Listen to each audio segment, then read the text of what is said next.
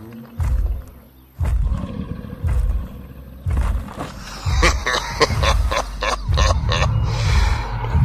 time for Monsters and Metal.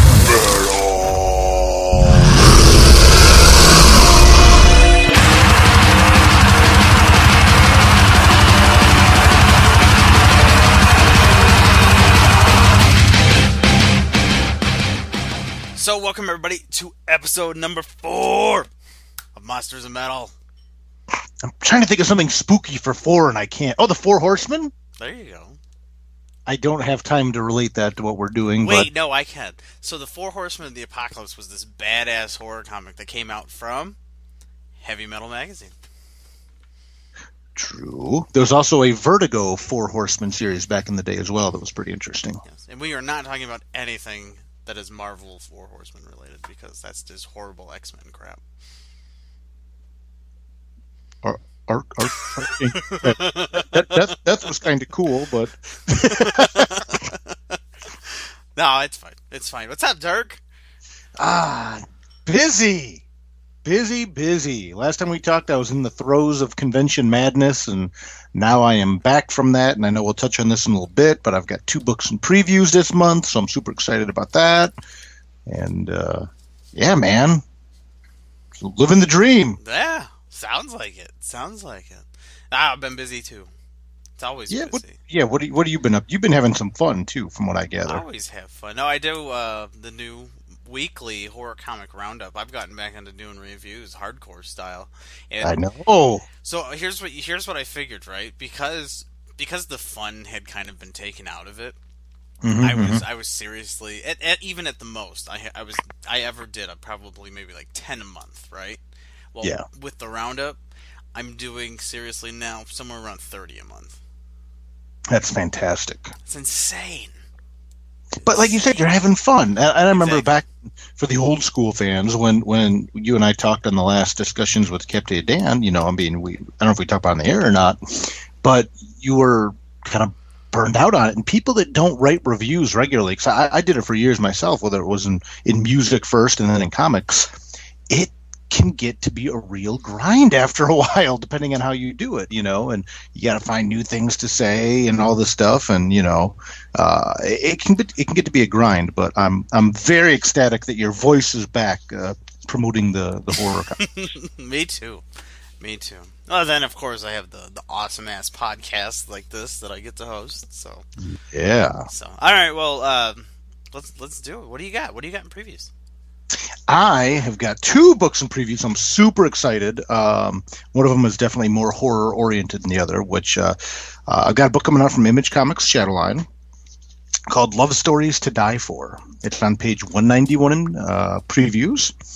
And this is a one-shot flip book, and it's so cool because what we're doing is it's, you know, you pick up the comic off the shelf, and you're like, oh, cool. And like the first story is a 22-page Vikings versus vampire story.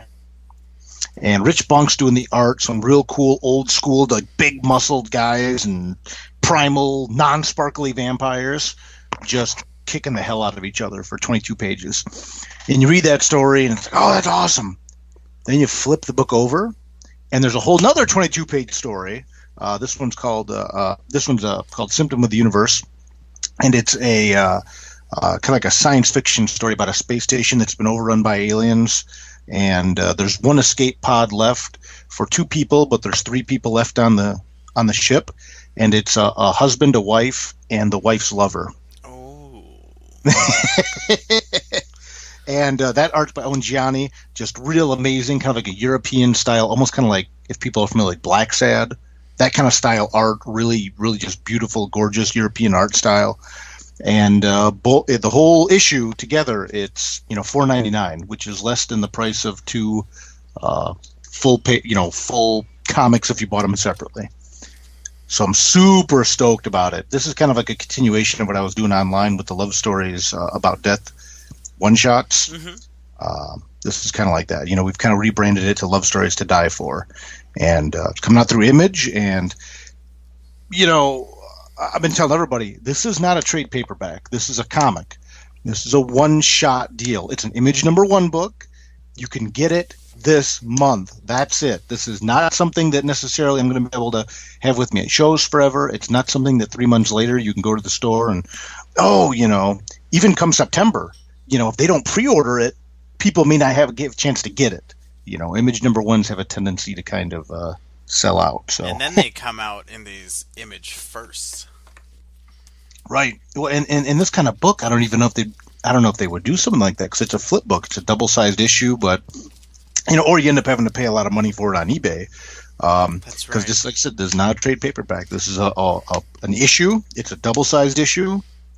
$4.99. Pre-order if you want it. Dirk is going to pre-order 100 copies, because once they get up to $100 a piece, he's going to go on eBay and become a millionaire. I'll have like 15 eBay accounts. Signed by the writer. yeah, amazing.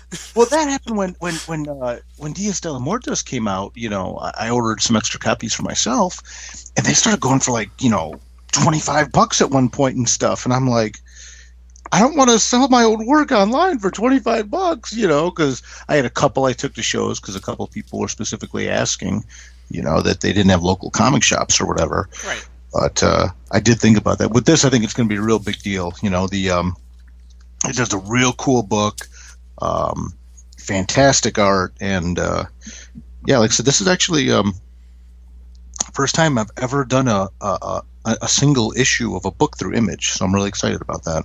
Very cool. Very cool. All right, what's the other book? The other book I am super stoked about. I am doing a 4-issue story arc. It was going to be 3, but now it's going to be 4, so I'm really excited. That's just because you wrote too much. Well, the story evolved enough that I was like, I actually asked the publisher. I'm a very dense writer. Most of the stuff I've ever done is 8-page short stories. So I'm a get in, get out type of guy. Just like Saturday Night, baby. And start in the third act. What I say. Kirk Manning style, baby. But, I'm going to hell. But, and not getting any dates. No, it's for Big Dog Inc. And the book is The Legend of Oz, The Wicked West. And it's a book about the legend, the Wizard of Oz, if it took place during the Wild West. And I've told everyone flat out, I'm like, this is one of those books that works so much better than maybe it sounds like it's a right to. I heard the concept, and I've never been a big Wizard of Oz guy.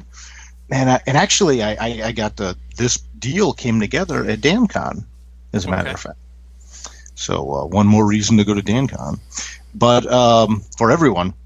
But I read the book and I'm like, this is just really cool, man. It takes like the best parts of like a Western, which Western comics when done right can be awesome. See the Jonah Hex series by Jimmy Palmiotti and Justin Gray that DC put out initially, and combines the Wizard of Oz mythos in it. And starting with issue 12, I'm doing a 4-issue story arc, which is about the origin of the flying monkeys. Cool. Yeah. And in the Wizard of Oz, Legend of Oz, the Wicked West book, they're actually gorillas with like these giant bat wings. So they're even scarier. Because like the flying monkeys were, I'm just going to say it, man, they were scary enough. But they were monkeys, Well, now they're gorillas. But it's very, very, very cool. And I actually got to do a lot of research. I didn't know how deep the mythos in The Wizard of Oz goes. And because, when you watch the movie and stuff like that, the Wicked Witch has flying monkeys. Well, there's actually a whole story about how she got control of the flying monkeys, things like that. The Winkies, who are her soldiers, how they came into play and all that stuff. The ones that chant Oreo. So I'm actually got to do research into that and stay fairly true to that, but also kind of filling in a lot of the blanks about what was going on with the flying monkeys, the gorillas, and their side of kind of what was happening as all this went down. So so that's in previews too. It's on page 262. So people go to the comic shops, order at least one. If you want to be a speculator, order 2 or 3 copies of Love Stories to Die For. And then on page 262, Legend of Oz: The Wicked West #12. Oh, and the other cool thing, Dorothy has been out of Legend of Oz for a while because she, spoiler alert, killed the Wicked Witch of the West. Yeah. She became as a result, she's become the new Witch of the West. And in my issue, she comes back to the book for the first time in I think about 6 months, and we now see her as the Witch of the West and how different she is now that she has to assume the responsibilities of being the witch. So real cool, man. Just very cool. Really, yeah. It's cool. So it's horror, but not in the way that people might normally associate it. Right. So yeah, Love Stories to Die For is on page 191. Legend of Oz: The Wicked West is on page 262. And like I said, these are one-shot deals, man. And I cannot. I'm warning everybody right now. If you want them, order them because this is it. Cool. Well, all right. Let's switch gears. Let's talk a little music. What have you been up to musically in the past month? Music. Go to any shows this month? Have I gone? I have not. I almost went to one or two, but I've just been so busy doing this writing stuff. I've been kind of like a hermit, staying home writing.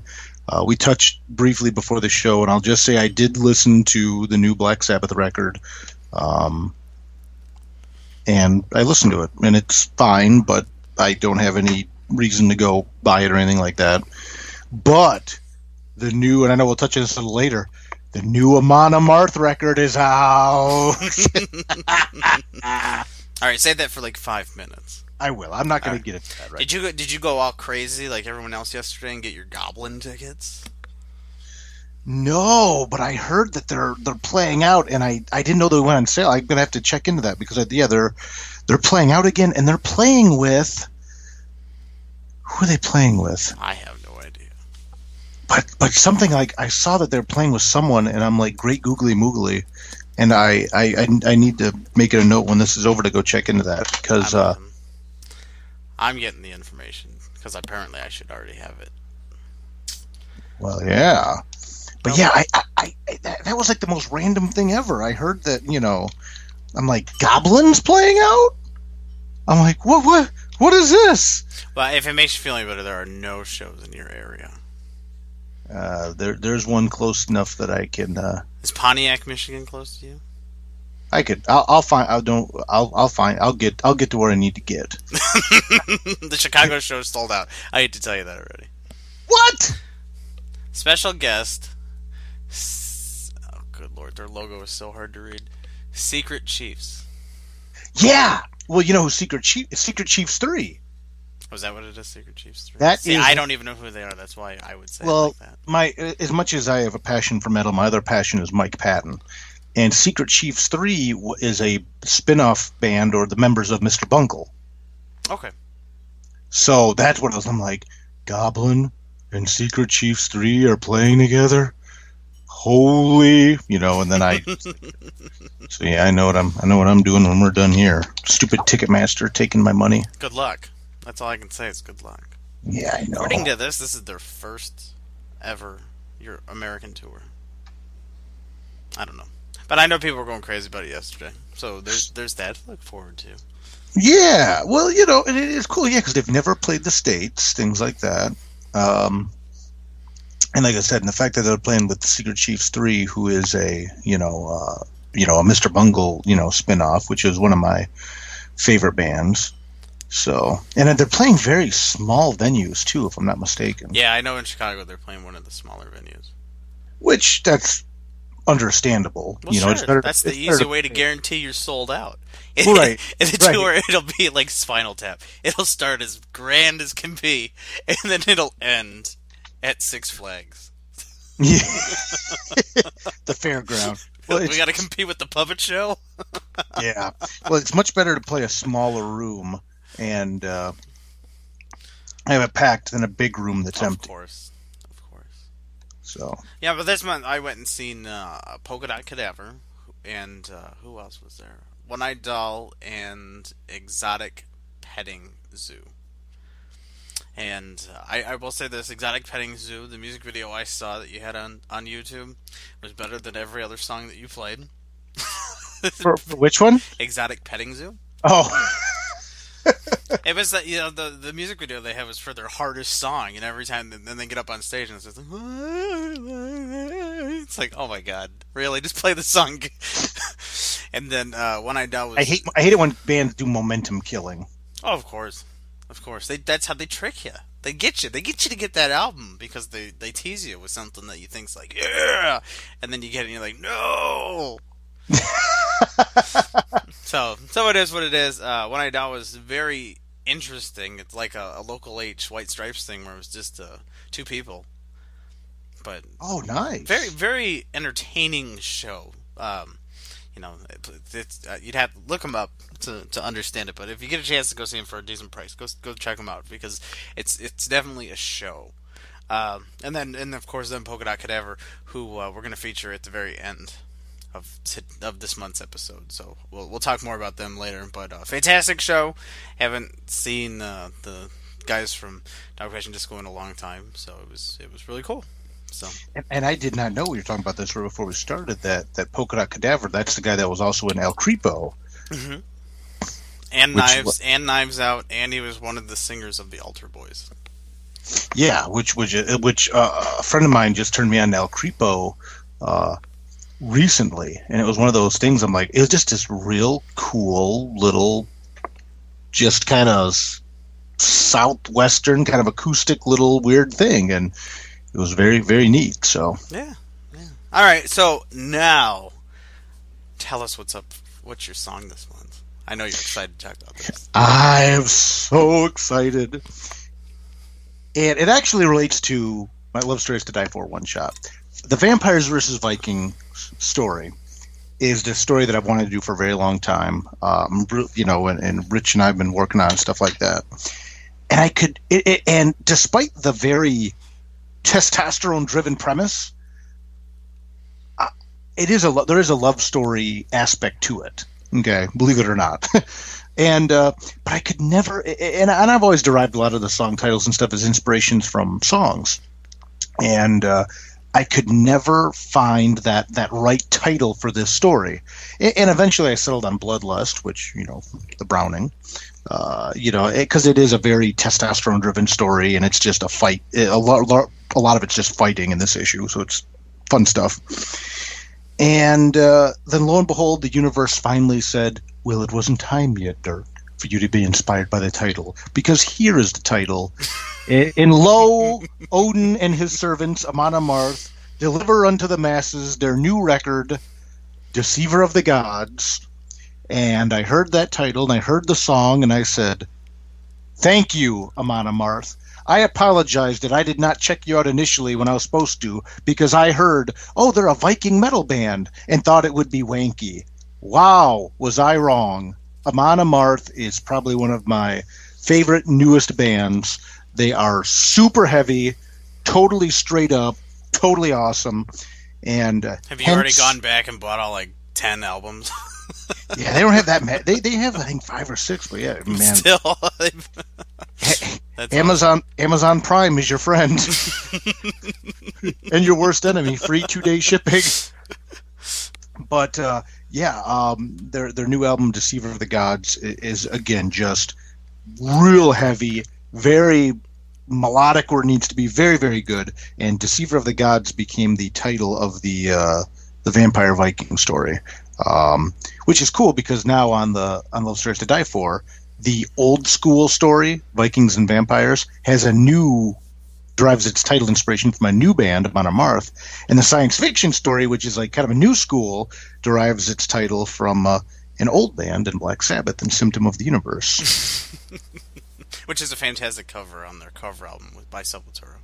Oh, yeah. Oh, absolutely. Very Nativity cool. in Black's great. So my song this month is, the Amon Amarth, Deceiver of the Gods, which I can't even do it as well as them, and I hope that the lead singer from Amon Amarth does not hit me with a big Thor-like hammer when he sees for that pitiful attempt. All right, well, before we get to the song, we just want to remind everybody while you're listening to the show, if there's any links or anything that you want to check out, you hear a band you like or anything like that, you go to monstersandmetal.com, and we have all the links and everything posted there. And as always, don't forget, if you have any comments or questions or anything for the show, you can send them to us on the contact link, and we need questions for Doug to respond to for the I Hate Everything You Love segment. There's so many things I want to ask him, but I feel like I'm immune because I'm part of the show, so I can't. But maybe we'll change the names to protect the innocent. Maybe I can Maybe be. you should. Maybe I could be Dark Monning or something like that. All right, so with that, enjoy the show, everybody, and Derek and I will be back at the end. Yes, sir.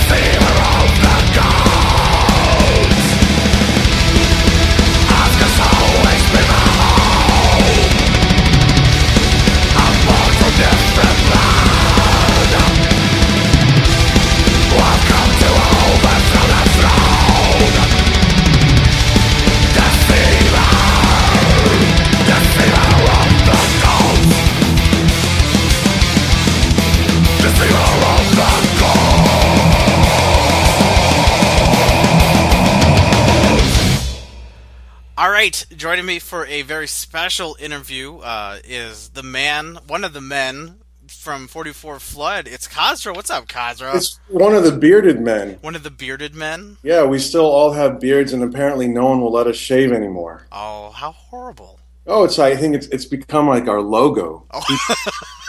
People draw us with these like beady eyes and strangely, pubic-haired beards, and they know us about as much for that as our books, I think, at this point. So basically, you're saying when you open the book, they'll just be everybody's beard. Maybe every book should come with one beard hair for everybody. Ultra limited beard. I think people have asked for books with Menton's beard in it. For Monocyte, I think that happened actually. Well, it'll be weird when he paints with it. He has done that before. I don't know if he wants me to share that, but I don't. Too bad. I don't know if it first happened by accident. But the man is very creative, and he goes with the flow. All right, so we're here to talk about your new Kickstarter campaign. Your first one was like this amazingly huge success. I mean, just kind of, can you tell me how overwhelming that was just for the first one? Even you saying that right now is giving me a little bit of goosebumps because I don't think that we've all processed it. We really wanted to build a company. Menton and I had been talking about a book like Tome for years, and we just put our heart into that first Kickstarter, and people gave it back 100-fold. It was kind of freaky, honestly, and basically because of that first Kickstarter, our entire lives shifted into the sort of ideals and ideas for 44 Flood and what we wanted to do, what we could do, and we all just became super galvanized and committed to making stuff through 44 Flood in a way that probably would have normally taken years. It was like a dog year because of that Kickstarter. Well, let me ask you this. I mean, you know, with doing the Kickstarter, what did you notice different with that than saying going to self-publish and everything? You know, why go this way? Well, I mean, the people have their own reasons. I can tell you that when you talk about Tome is massive. It's 12 by 18 inches and 200 pages. There's an inserted CD, and it's an anthology with an enormous number of contributors. I think Tome 1, we ended up somewhere around 92, 95 contributors. So self-publishing that, I mean, you might as well kill yourself.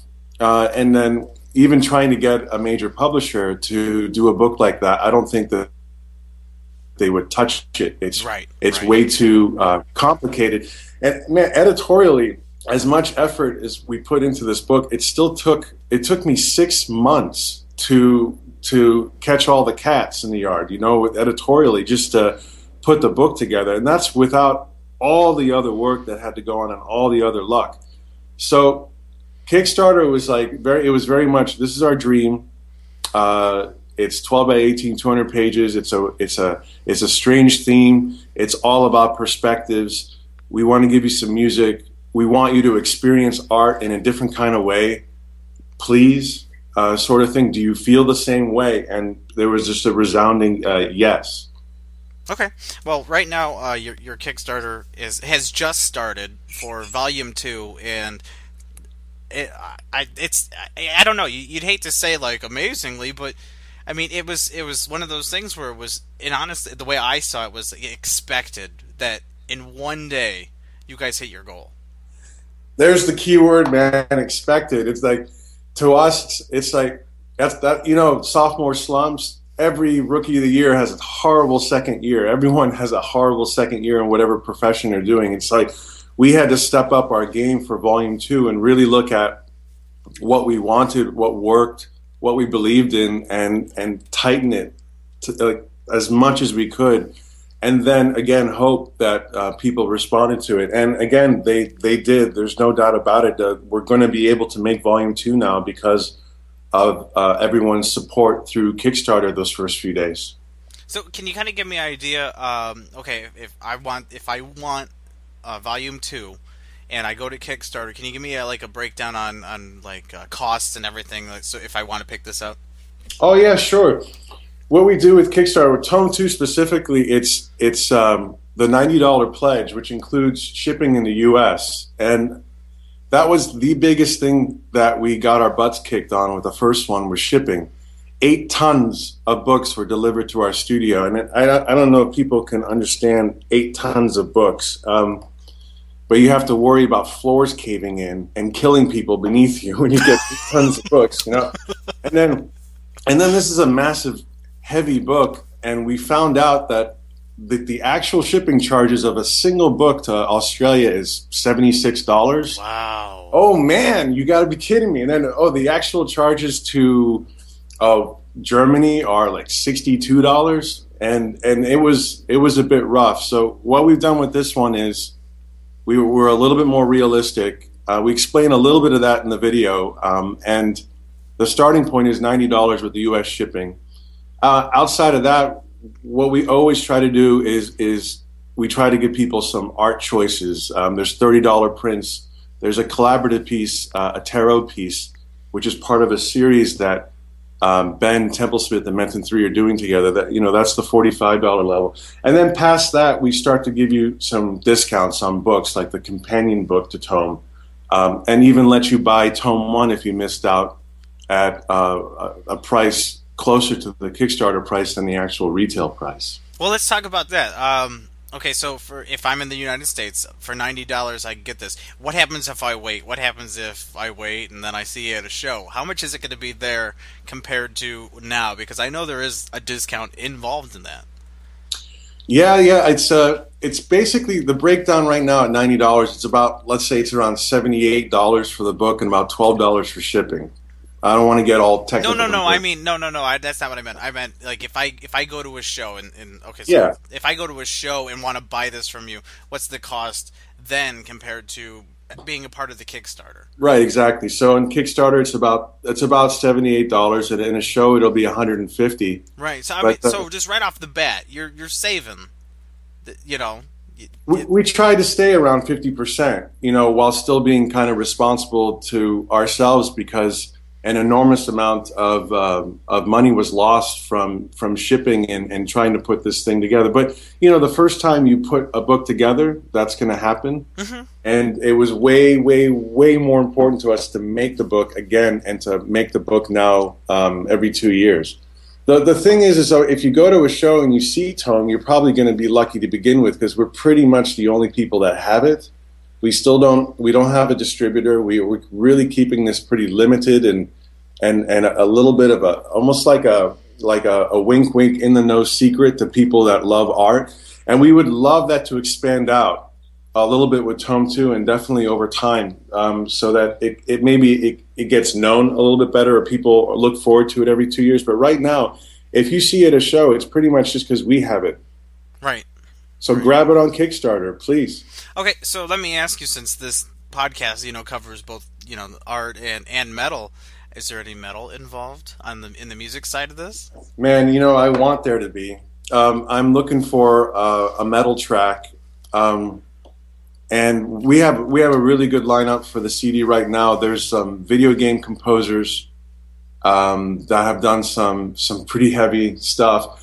Right now, though, there isn't. We're talking to a Chicago label that I just won't mention, that have been totally awesome about us basically selecting from the catalog, because they love Tome 1. And there's some other people, too. I'm not going to tell you right now, Dan, yes, but I'd hope there would be. Not a problem.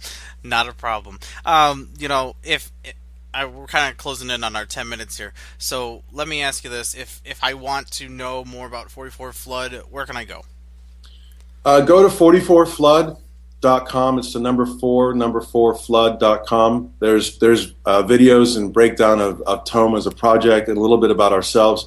Our Facebook page, 44 Flood, is awesome and active, and we post there constantly. And otherwise, go to Kickstarter and search 44 Flood or Tome, and you'll see the videos we produced. And as much as anything, I think those videos will give you an idea of who we are and what we believe in, our style, and what we intend to do. Those videos are so beautiful. They make you want to have a box of Kleenex right next to you. Like, I know, I get it. We are very lucky that Menton is so multi-talented. Between the shooting of the video with one of our interns, Keith Carmack, and the editing and the music tied to the editing and the feeling and the ideas that we share, they end up coming together really well, and they truly represent who we are, probably in a better way than we can even say ourselves. Any upcoming show appearances for the rest of the year that you guys are going to do? Yeah, big one. We'll be at Wizard Chicago in August, but the biggest one will be New York Comic Con in October, and we've announced that with Tome 2, we're going to have a gallery show that I'll be co-curating with Last Rites Gallery in New York. That'll open September 28th, but on October 12th, the Saturday of New York Comic Con, we're throwing a party at Last Rites for the Tome 2 gallery show, and everyone's invited, whether you pledged on Kickstarter or not. Just come on over. Very cool, very cool. Kazra, it's always a pleasure to talk to you, and these books are just absolutely phenomenal. I can't even explain. I mean, when I finally saw the first one and held it in my hands, I was just blown away. They're absolutely amazing. So anyone out there, like we already pointed out, get it on the Kickstarter, because you're helping build it from the ground up, but you're also getting that nice little discount for picking it up early. So thank you. Thanks for having me on, man. And please, to everyone listening and whoever takes a look at Tome, we truly cannot make this book without you. And thank you from all of us so much. A very special last-minute interview requires a very special song with You Only Live Once. This is Suicide Silence.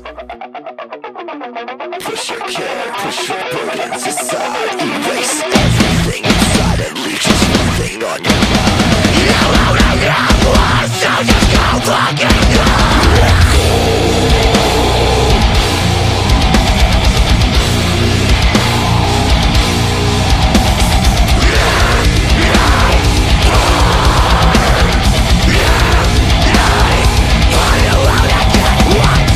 So shit, with every breath you die, with every step we take, we only had one chance.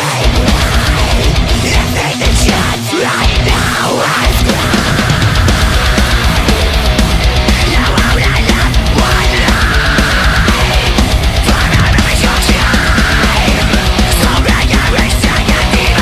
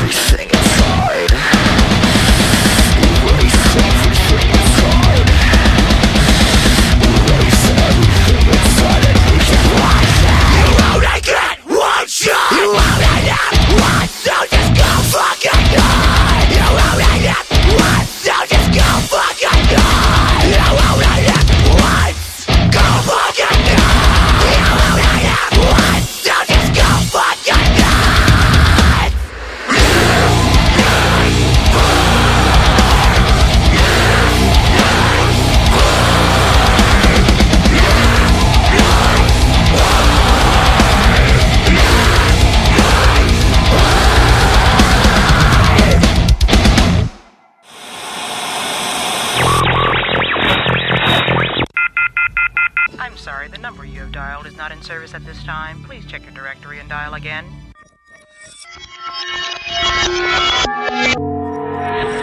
Wait a minute, Doc. Are you telling me that you built a time machine? Out of a DeLorean? The way I see it, if you're gonna build a time machine into a car, why not do it with some style?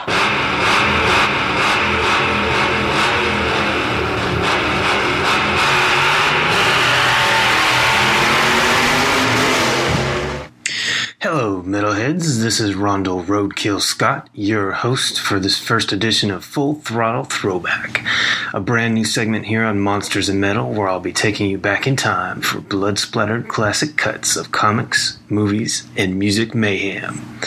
For our premiere episode, I thought we'd take a look back at 2004's Doc Frankenstein by Burly Man Entertainment.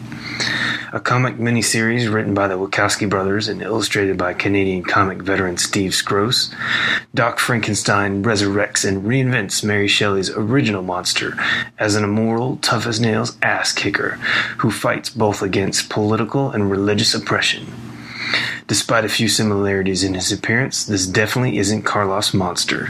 Think of him more as an undead Rambo with Wolverine's healing factor, and you get the picture. We're talking about jumping out of exploding planes with a laser scope mounted minigun style of badass here. I have come here to chew bubblegum and kick ass, and I'm all out of bubblegum. Okay, so right off the bat, I'll tell you that there's a lot of jabs at society, and especially religion, but as long as you can get past all that shit, it's actually a fun read. What really makes it worth checking out are the characters and the non-stop, brutal action, especially when Texas Dick is introduced in number 3. Yes, his name is Texas Dick. He's basically a Clint Eastwood-type Old West cowboy who also happens to be a werewolf. Yeah, go figure. With a cocky swagger and shits bullets. He actually reminded me a lot of a character from Garth Ennis's Preacher, Saint of Killers. Then there's the young Vicky Von Frankenstein, great-great-granddaughter of Victor Frankenstein, and her super smart dodo bird Einstein. Then there's super soldier monks, fairies, oh yeah, and even God. Yeah. You see, in the history of Doc Frankenstein, God is some sort of roided-out, foreskin-ripping warrior king who rises to power by tearing his way through other gods and anyone else who gets in his way. What is best in life? Crush your enemies, see them driven before you, and hear the lamentation of the women. It's so over-the-top, intense, and incredibly offensive, but in a way that makes for a compelling read for any horror fan or comic junkie. Alright, yeah, so that's Doc Frankenstein. If you want to check it out, you can actually still order the series online at burlymanentertainment.com. And if you're in the mood for more trips back into the vault of pop culture obscurity, be sure to check me out over at strangekidsclub.com, or you can catch me on Twitter or Facebook. Now, before we head back to the future, I want to leave you with a choice cut of Promethean Metal by Iced Earth from their album Horror Show, simply entitled Frankenstein.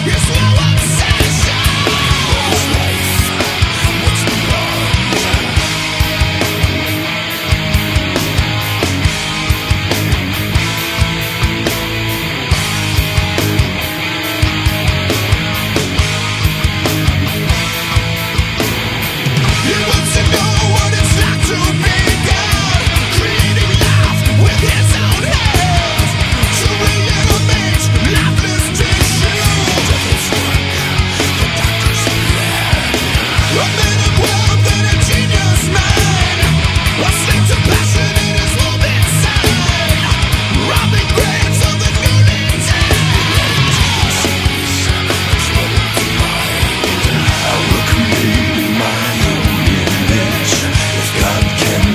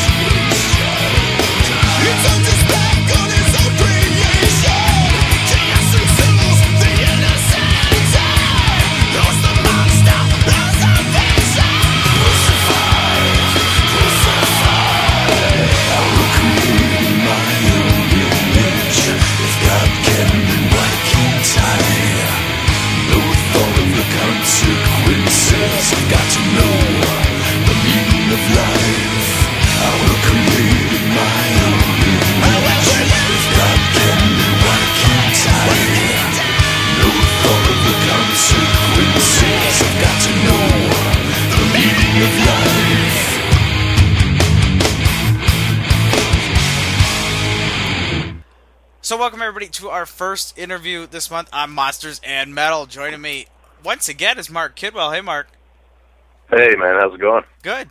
And joining us this time is Andrew Mangun. How's it going, Andrew? Everything's going great. Thanks for having us on here. Hey, thanks for coming on. I know, Mark, we talked about, when Wilder was ready, we were going to have you back, and now we have you back, so I'm just going to give it to you guys. Tell us about Wilder. Okay, well, Andrew, you want to start?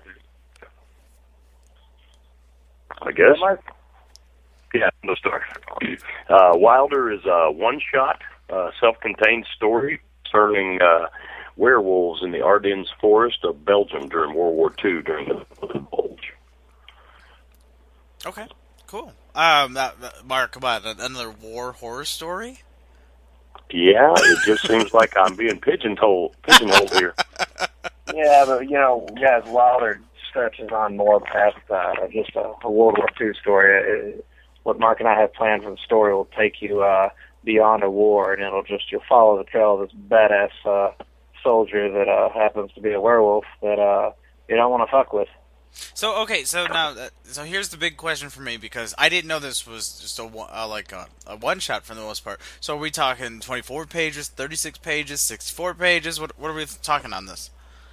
Well, the full book is 36 pages. Story-wise, 33 pages will be full illustrated panel-to-panel storytelling. Then we've got some extras in the back.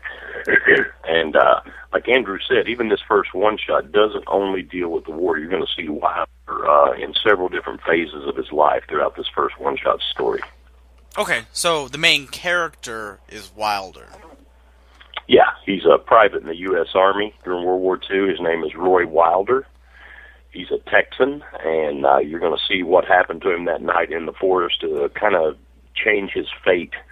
And then you're going to see him in modern times, too, because his lycanthropy, of course, lends itself to longevity. Okay, cool. So who's doing what on this book? Well, I'm the scripter. There is the penciler and inker. Say what? Yeah, we have Roy Young on coloring, Jonathan Sweeney on lettering, and Danita Mangum is editing, overseeing the project. Okay, cool. And of course, you guys just announced the big news of. Well, I'll let you say it. Who's your publisher going to be? That's Monsterverse. That's real cool. How did you guys get it in front of Carrie for him to jump on board? Well, that was pretty much all Andrew. Yeah, Carrie and I we're both Texans here, and Carrie and I've done some stuff for Monsterverse, and Carrie saw some Wilder pages a while back and was interested in it, and when stuff started rolling along and Mark and I started chopping away at the story, the interest came about, and when we talked to Carrie about it, and he dug it, and here we're moving forward. So it's gonna definitely kick some ass and bring some new audience to Carrie's universe of Bela Lugosi, and the audience he's built up will definitely get a taste of what it's like to be Wilder. That's real cool. Okay, now I definitely have to ask you guys this. Tell me about the actual preview video that you have on the website. Oh yeah, that's all Roy Young and his buddy Tony Noyes. Those guys are amazing. They basically called Andrew and said, hey, would it be cool if we did a promotional video? And he called me, and we said, of course. And they went out in the woods behind their house, and within a couple of weeks turned in this amazing little short vignette, bringing our character Wilder to life, and we were all just blown away. I could. So, do they have a Panzer tank sitting in their backyard? Yeah, that Panzer tank is all of it was some of it was filmed with some trees and some forest, and a lot of it's green screen. So it's total grindhouse. Roy and Tony kicking some ass. Roy does a lot of prosthetics, and that's actually Roy playing the part of Wilder, and Tony is the Nazi that gets his ass kicked and his heart tore out. So it was a real honor for Mark and I to see our baby come to life, and physically, and get to see him tear somebody's throat open and rip their heart out. Right. And we have some more surprises coming when it comes to the whole visual movie talk there. You're definitely going to see some more videos of Wilder and some other stuff that we can't talk about right now. Sure. Well, that's cool. So you guys, but other than what you have to present right now with the one shot, you guys are working ahead on this, and you've got a lot planned. Oh yeah. We've already laid out like a 4-issue miniseries that sort of picks up where the one shot left off and enriches the character through not only current day action, but you also see a lot of flashbacks with Wilder because he's a military guy throughout all his incarnations. So you could see Wilder in Korea, Vietnam, Desert Storm, just spanning the ages of warfare. Sure. So okay, well, why World War II? Well, actually, this all got started. Andrew contacted me, and he wanted to work together. He said, "Man, do me a script. Write me something." And I fought him forever because I'm very lazy. And then finally, I said, "Okay, I'll do something, but it has to be a werewolf story." And he was cool with that. So I just sat down one day, and the name came to me, and I started typing and let the story just take me where it went. And couldn't tell you why exactly World War II, other than I've always been fascinated with that snowy period there during the Battle of the Bulge in the woods, and I thought it'd be a good place to kick off a horror story. Why werewolves? Because I love werewolves. We all know the werewolves are way better than zombies or vampires or any of the other genre that people are attracted to. There are just a lot fewer werewolf comics out there. Well, okay, all right, but then I gotta tell you guys. Next, you gotta do a mummy story, huh? When's the last time we had a mummy story? I have racked my brain for years to try to come up with some exciting spin on the whole mummy thing, and I gotta tell you, I just don't know that it's out there, man. No, that's cool. That's real cool. Okay. Anything else you guys are working on together as a team? It's pretty much we're putting most of our creative eggs into the Wilder basket. We're going to launch the one shot on Halloween, or the week of Halloween, and we're going to see some reader response. If all the planets are in alignment, then we'll stretch it out and keep Wilder going. We'd like to see it go forever and ever. But we're going to, have to see what people think of the character, and if any of the early response from the preview book and just the stuff we post is any indicator, I think you'll be seeing Wilder stuff for probably years to come. Okay, where can I check out a preview book? I know you guys secretly had it at a convention. Yeah, it's pretty much right now. It's a printed book, very limited. Andrew decided to print up a preview book. You can get it from us at cons, and who knows, we may digitize a version of it later on down the line, but we want the first book to actually come out and be absorbed first and see what the reaction is. Right. Okay, go ahead. I know Danita and I wanted to do the preview book just to kind of give Mark and I something to kind of tease the fans with, and like Mark said, we printed only 150 copies of this, and we did kind of a gory hot chick cover, which you won't really see a lot of tits and ass in Wilder. So that cover is kind of specific to that preview book, and there's a couple extra goodies in that preview book that people will get a kick out of. And so it's something that's limited. It gives the fans some collectability. As far as getting it, you can get it from Mark and I at shows, or PM us privately on social network, and kind of getting a copy from one of us privately. Sure. Other than that, are you guys doing prints at shows? Are you doing stuff like that? Like I know with the 68 stuff, Mark, you guys got shirts and all this other stuff. So what are you doing, like merchandising wise, to get the word out there early? Well, I've got. Go ahead. Yeah, I was just going to say right now I've got 3 separate prints. I've got a piece by Andrew, a version of my cover for Wilder, and then the Kyle Hotz cover. I've got prints of those that I take to shows with me. Okay. I'm rolling with, so. Well, people are going to hear this in July, so you guys keep that in mind. So, July forward, where can people see you at a show to check stuff out? All right, cool. As far as I'm concerned, Chicago Wizard World, I'll be there. And then in September, I'm doing 2 back-to-back shows in Cincinnati, the Cincy Comic Con and the Cincinnati Comics Expo. And at the end of this month, June, I will be in Louisville at the Derby City Comic Con on the 29th. Okay. Yeah, Mark's more of a con guy than I, kind of. I got a show in September that I'll be doing down in Laredo, Texas. And then in October, I'll be doing Dallas Fan Days. I'm scheduled for that. So I pretty much stick to my Texas grounds here. I kind of chuckled when Mark made Wilder a Texan. I thought he was doing a little salute to me, but I think Mark wants to be a Texan. There's a little home ground advantage for Andrew there. Yeah, when I was first reading Mark's script, it was funny because I was reading some of the dialogue, and I was like, Mark, we really don't talk like this. And Mark was like, oh, come on, you guys all like to get in fights and start some shit, so, he kind of does go along with it. Yeah, when you work on that book, dude, you have to spend a few months in Mark's world, see? Oh, that's funny. That's funny. That's how Texans talk in Mark's world.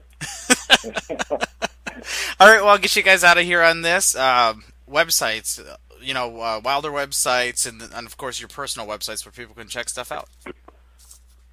You guys, if y'all could visit wildercomic.com, you get all the information on Wilder, and monsterverse.com. They'll have news on us as well, and you'll also be able to view the Wilder short film and some new clips that we'll have going up, teasing you. And the book will be in previews in August for an October 30th release. So you get to get your Wilder on before you go trick-or-treating this year. And we are also on Facebook. If you could like the Wilder Facebook page, every 100 likes, we give away original artwork and some signed comics from Mark and myself and Roy Young. So we like to give shit away to our fans that love us, and we're grateful for them, because without the fans, we don't have an audience. Very cool. Very cool. And your personal websites, of course. Mark? Oh, mine is just Facebook, dude. I'm so lazy I don't have a personal website. I know. I just wanted you to say it again. Just reiterate. I wanted to hear Mark say he's lazy, too. I have AndrewMahon.com, and then, like I said, we're on Twitter. Wilder's on Twitter. We're just really pushing Wilder right now. That's our baby, and that's what we want to see, kick some ass. And you may get to see a cool print that Mark and I will have at a show pretty soon of Wilder whooping some zombie ass, too, as my salute to Mark's favorite zombie book. So. Very cool. Very cool. Guys, thank you so much. And, when you get those links posted, anybody listening, if you don't catch them on their Facebook pages and whatnot, we'll definitely put them up on the Monsters in the Middle page. So, guys, thank you so much. Look forward to it. All right, thanks, man. Our first Century Media Spotlight this month comes to us from Butcher Babies off of their new album Goliath, which comes out July 9th. This is The Death Surround.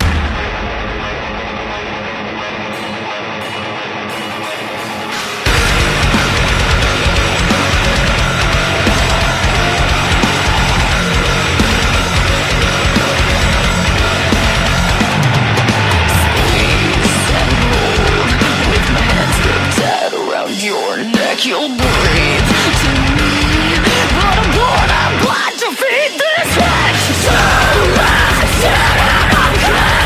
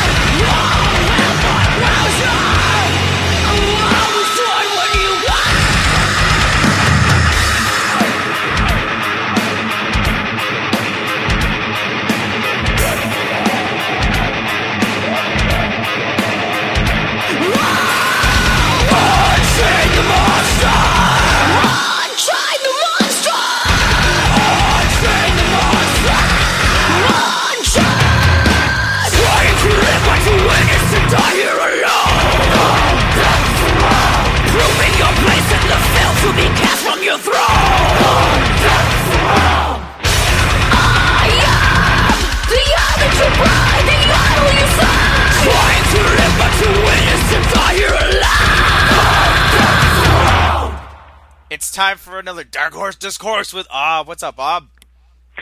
Dan, Decapitated Dan, how are you, man? What's happening? Good. I'm telling you that people don't know it, but you're like ready. You're like, oh, just get it over with, aren't you? After Microsoft pulled that joke out of nowhere, I don't think I can get this over with any faster than I thought I could. So let's do this. Let's talk about July, the busiest month of comics.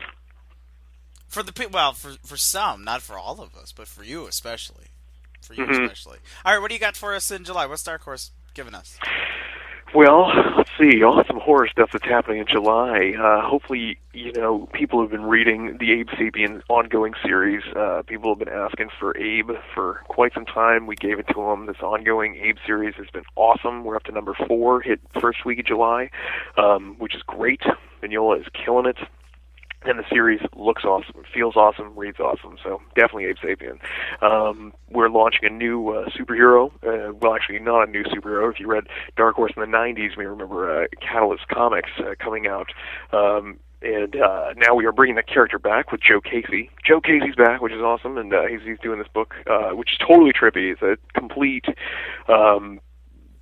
man, once you open up the book, it's just like psychedelics and craziness. I can't even describe Catalyst Comics to you other than just like the not your average superhero book, but it's so awesome you're going to have to read it anyways.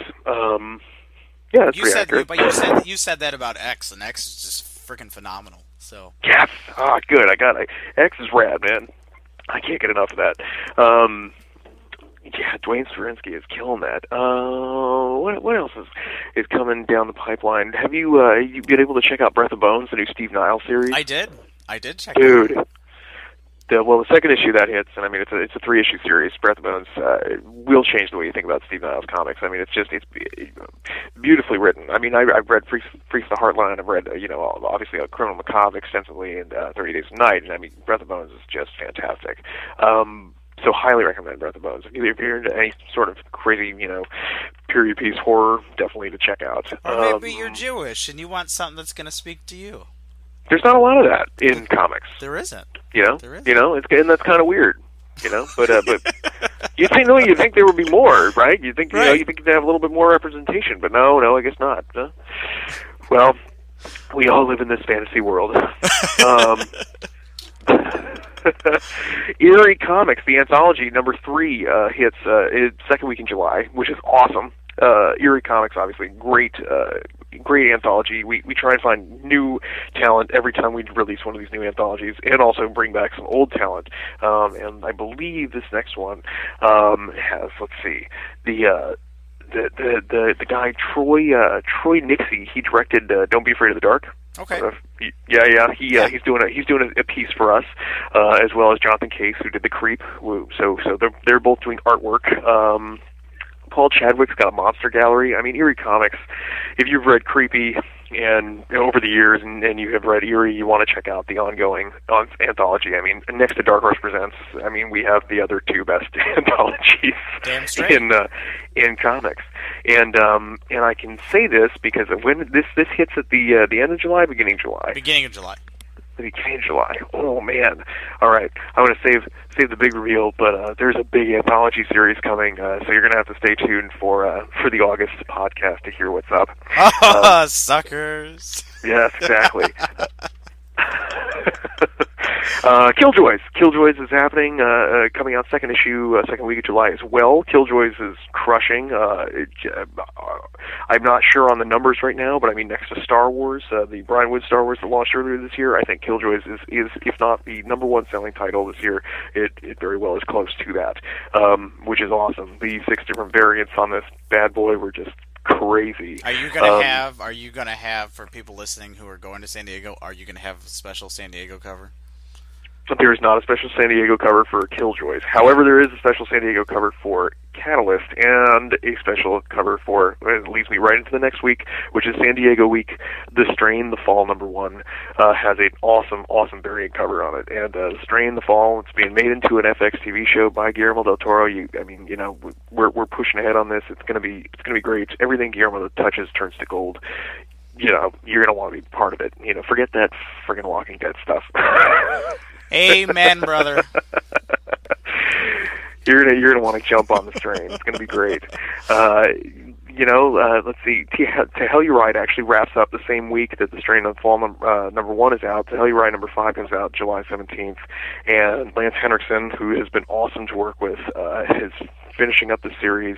It's been a weird, trippy ride, but it's been awesome. Lance Henriksen, obviously, great character actor and awesome writer, it turns out. So, thumbs up there. Very cool. Mm-hmm. There's a new series called Blood Brothers that's coming out. It's a fun kind of Vegas-y style. How do I kind of?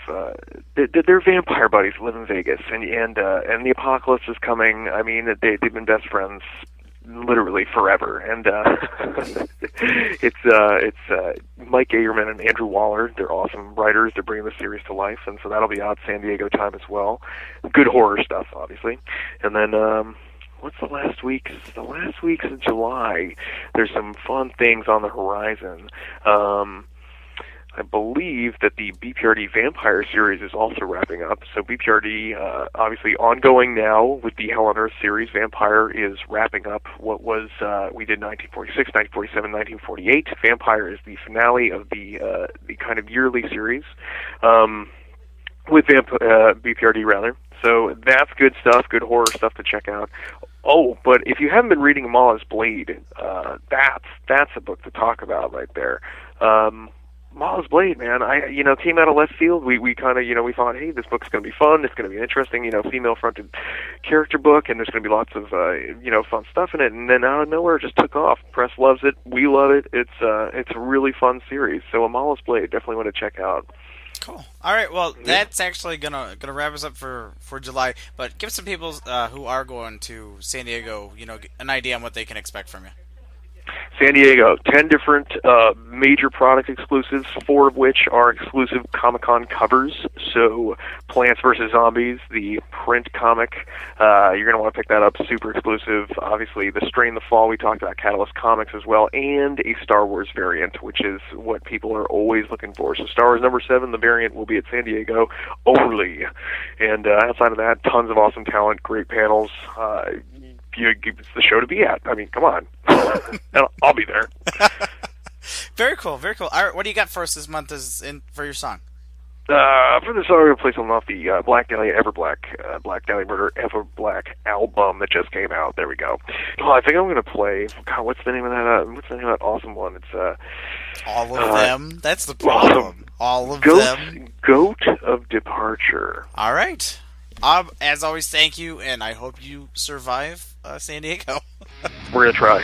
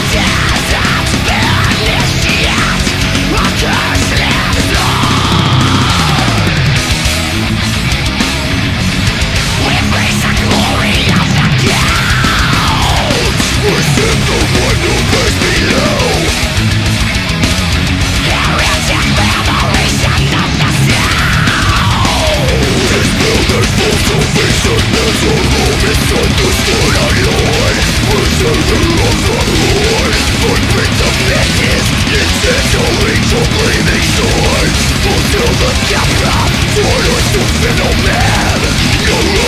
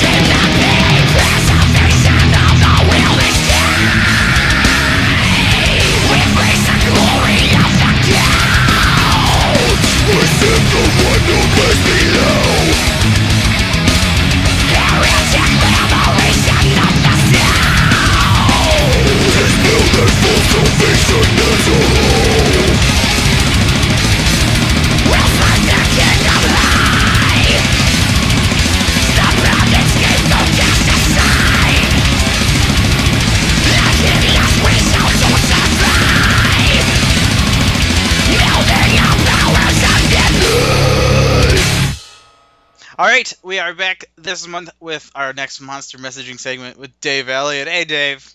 Hey, Dan, how are you, mate? Good. Always good when I get to talk to you. Hey. I'm so excited to talk everything Atomica, but I really, before we get into it, because I know we want to talk two other things. How did day one's first month go? It's on first glance, great. I mean, we sold out. I just wish that the initial orders had been higher so that I could go like really yay. But you know, it's that old thing as we discussed before we came on air that like, well, yeah, it'd have been great if people could have placed a larger order up front. But you know, many shops sold out like, you know, straight immediately that, you know, on the Wednesday it came out. Few stores that, you know, some of the stores that have always supported me, they might still actually have a few copies left. You did a signing too, didn't you? No, I was going to, but unfortunately my deadline on one of the projects we're about to talk about just took over that week. So even though I wanted to actually really get out there and do a promotion on it, the deadline was just, you know, we can talk about the approvals on one of the projects in a second, but yeah, it kind of like took up a week of my time that I hadn't planned on it taking up. Well, I also happen to know because of the Horror Comic Roundup that I do each week that you got 3 great reviews on that. So I know good reviews are out there. Oh yeah, no, it has. I haven't, you know, it's everyone seems to be in that same 4 out of 5. So I'm down with that. Nice. All right, what do you got first for us this week? What's the first project you want to talk about? Well, let's talk about that project that kind of took that week of my life I hadn't planned away. Okay. Tomorrowland. Oh, you wrote a book about Disney World. No, I didn't write it. It's actually funny. It's in the Tomorrowland it's probably the biggest festival in Europe, a music festival in Europe. It's in Belgium. Over the course of 3 days, something close to 200,000 people attend, and it's all kind of electronic music. You know, all the musicians are DJs, but it's a massive festival. It's huge. It's got a really very cool vibe and personality to it. Very, very laid back, never any trouble type of thing, other than, you know, occasionally people drinking too much and passing out. But no, it was a very, really cool show. I actually went last year and spent the 3 days there, and it was amazing show. So they wanted us to do a comic book. So we actually got Paul Jenkins to write it for us. And the art was produced by Stellar Lab Studios in Indonesia. Okay. And yeah, it's the concept behind it is that kind of artists, and in this particular instance, musicians, are kind of like the they're magicians of the modern age. You know, these DJs, and in this case, the main characters in the miniseries are 2 DJs called Dimitri Vegas and Like Mike, and they're huge. I mean, they're international stars on the DJ scene. They're producers of other DJs and other musicians' material, and so they're these modern day musicians. They're kind of like, it's like that coming of age story of they're coming into this world and they're going on that kind of Luke Skywalker story as they're just realizing their place in this bigger world and what's going on. And the background of the story is really, there's a force of evil that's out there that is trying to destroy all the creativity in the world. It's just, they realize they want to keep us down as a species. They want to control us, to keep us under check. And the creativity is the seed that gives people ideas, and through ideas you have revolution and change, and that's what they don't want. I like it. So there's a lot of monsters in it, and the DJs, like, they have to use their magic, and the magic is they literally channel the magic from people. So by entertaining people with music, they're actually absorbing the energy from those people. It's kind of like a positive energy that is channeled from the audience into the DJs, so they can use that power to fight off evil. Kind of like Monsters, Inc. Where the scares power. I guess it's a kind of a cross almost between that and the Green Lantern Corps, really. Sure.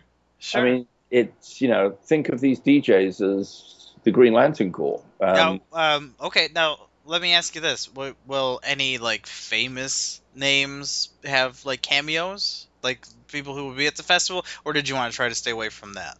Well, initially we were starting with the two. The story revolves around two of the big DJs, Dimitri Vegas and Like Mike. And then we introduced the DJ Steve Aoki into the story, and as we got to the big last issue, and it's the big climatic issue, and it's the big battle actually at Tomorrowland itself. They started suggesting, well, can we have some cameos from some other DJs? And I was like, okay, as long as they're just cameos, we can put a few DJs in. I think something like about this. There's a double-page spread in the last issue with must be like 30 DJs on. Mm-hmm. I mean, even David Guetta's on there. So, it's all the big DJs, and they literally all rally around to kick the bad guy's ass and save Tomorrowland.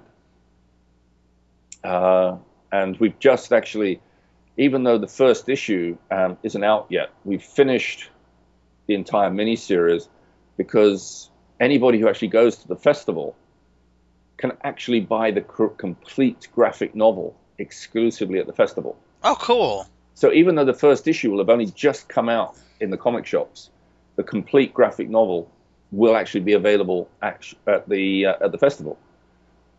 That's a smart way to do it too. I like that. Yeah, and then it will also be available, exclusive for the first time in the US, at Tomorrow World in Atlanta in September, when Tomorrowland launched their first US festival. Well, then, now I have to ask: are you going to be there running an A1 booth selling it? The show themselves are actually they're literally buying copies to sell themselves there. They have their own booth there. They sell their own T-shirts, their own merchandise, and so the graphic novels will just be part of that. Which is actually, for us, it's even better because it's where everyone buys their merchandise. And at both festivals, we're going to have a lot of DJs doing signings to promote the book. Oh, that's cool. That's real cool. Now, how closely did you have to work with the festival? Did they give you, kind of some just guidelines to go by, or were you like hand in hand with them the whole way? No, it was that was the reason I went to the festival last year. It was I wanted to see the festival, experience it, meet the DJs that were going to be the stars of it, talked over what they were comfortable with. I mean, it turns out they're big comic fans anyway. I mean, they're huge fans. Like, it was when I got Paul Jenkins to write it, they were like over the moon. They love his Darkness and Witchblade and Spider-Man. Huge fans of his. So that was really useful. But it actually enabled me to come up with something on the spot. So that weekend I was there, we met with the DJ several times, and as I would get ideas, I was going like, okay, how about this? How about this is the world, this is it? And they were like, yeah, we like that. And can we do this? Okay. So once I got to know the sort of things they wanted to be seen doing, and some of the things they like just purely as kind of comic fanboys they wanted to be seen to do, I kind of developed a story around that. And then gave that to Paul to flesh out, make his own, add all the details. Right. Well, I hate to tell you this, but we're out of time. Yeah, I was just going to say we should just actually run subject, shouldn't we?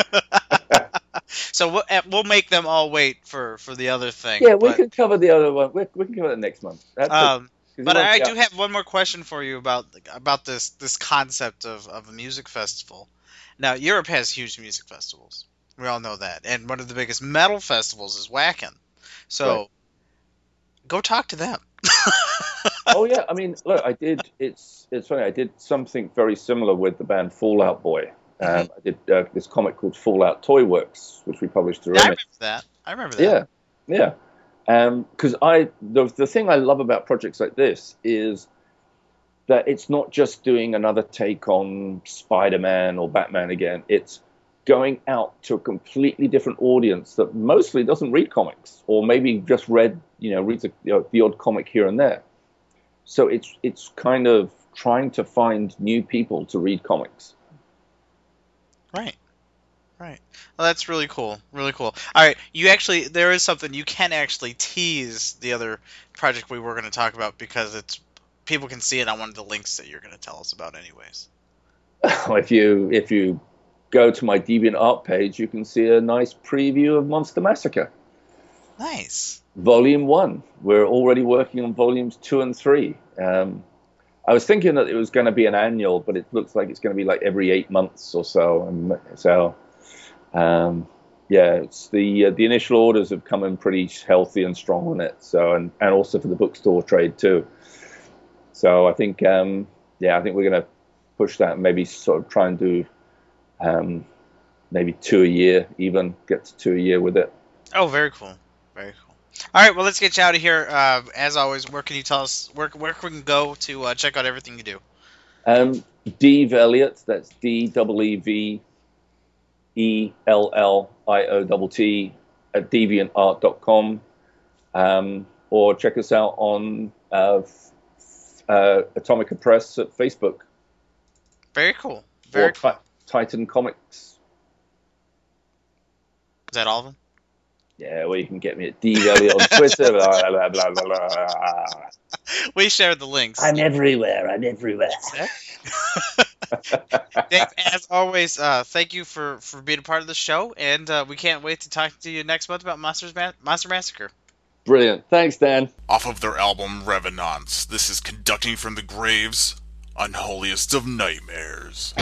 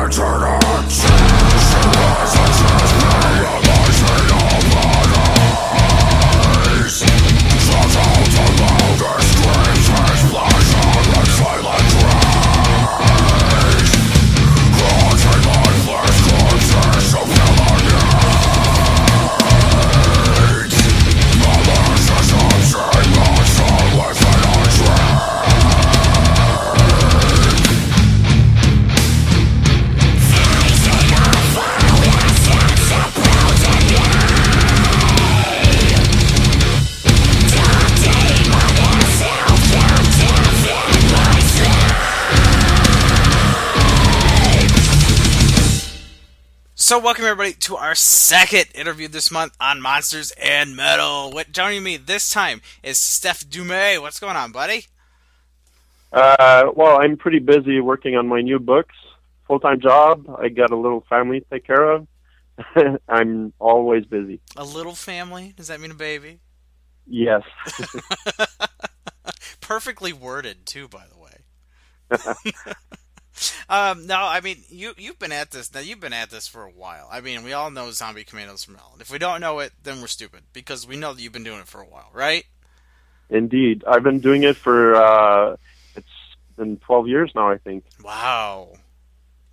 I did not realize it was that long. Actually, I started in 2000. Yep. All right. Well, let's start there. Let's kind of give us an idea. What is it? If we don't know about it, what is it? Well, I can start even further than that, because I had a zine back in high school called Raisin of Comics, and that was kind of like a test bed for future projects. And I was already getting interested in zombies, even though there wasn't this big craze that we have right now. Right. And in 2000, I got into Barnes, which I guess most people know, for Tales of Uranus and Fucketer, really gory zine. So I got in touch with him. We liked each other's works, and we collaborated. We created together Zombie Commandos. And we did an online comic at first, but then I guess he lost interest in it, so he just went his way to do his other stuff. But people enjoyed it, so I kept it going.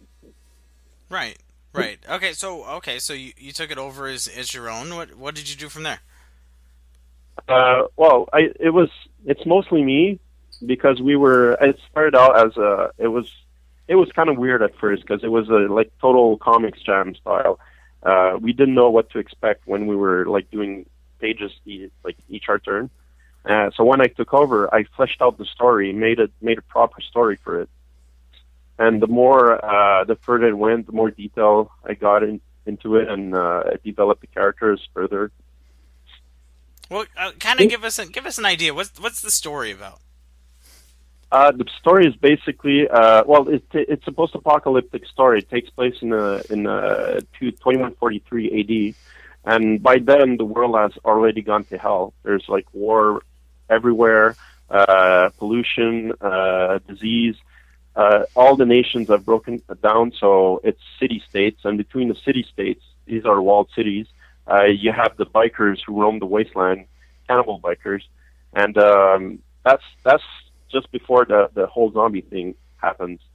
And you have Mother Nature, who sees all of this, and she's sick of humans, but she can only create life. She can't kill, so she can't destroy us. So she makes a deal with the devil, and she tells the devil, I give you access to the material world through the human bed, and in exchange, I want you to exterminate all humans. So that's not nice. The basic premise. That's not nice. I feel bad now. I feel bad for all of it. Let me ask you this, because something that had come out before this was like World War, Zombie War. That's what it was. It was Zombie Wars. Yeah. Did any of that kind of play into it, or was were you like, did you check that out afterwards, or do you even know about that? Yeah, that kind of sucks. When the whole zombie thing started, I think it really started with 28 Days Later. I think that's about the time that there was a big revival of like a new interest in zombies. And when that happened, my comic was already published, so I thought, hey, this is gonna work for me. People are getting more interested in zombies. But then there's so many zombie comics and books and movies and video games that then I was worried I'd just be buried underneath all of it. But I managed to make it distinct. And my main influences aren't like the recent stuff. I would say the Fallout game, like the original Fallout. Yeah, I loved it. I'm really into post-apocalyptic stuff. And Warhammer, I had the big like Eternal War thing, like Warhammer 40,000. Sure. Yeah, so that was an influence. But I toned it down. I didn't make it like intergalactic or anything. I wanted to keep it like sort of local. Right. Would you say that it kind of plays along the lines of maybe something like you'd rather like you'd see in heavy metal or something like that. Yeah. Yeah, like this huge futuristic, like apocalyptic thing that plays out. Yep. Definitely. Oh, and I forgot to mention Dead World.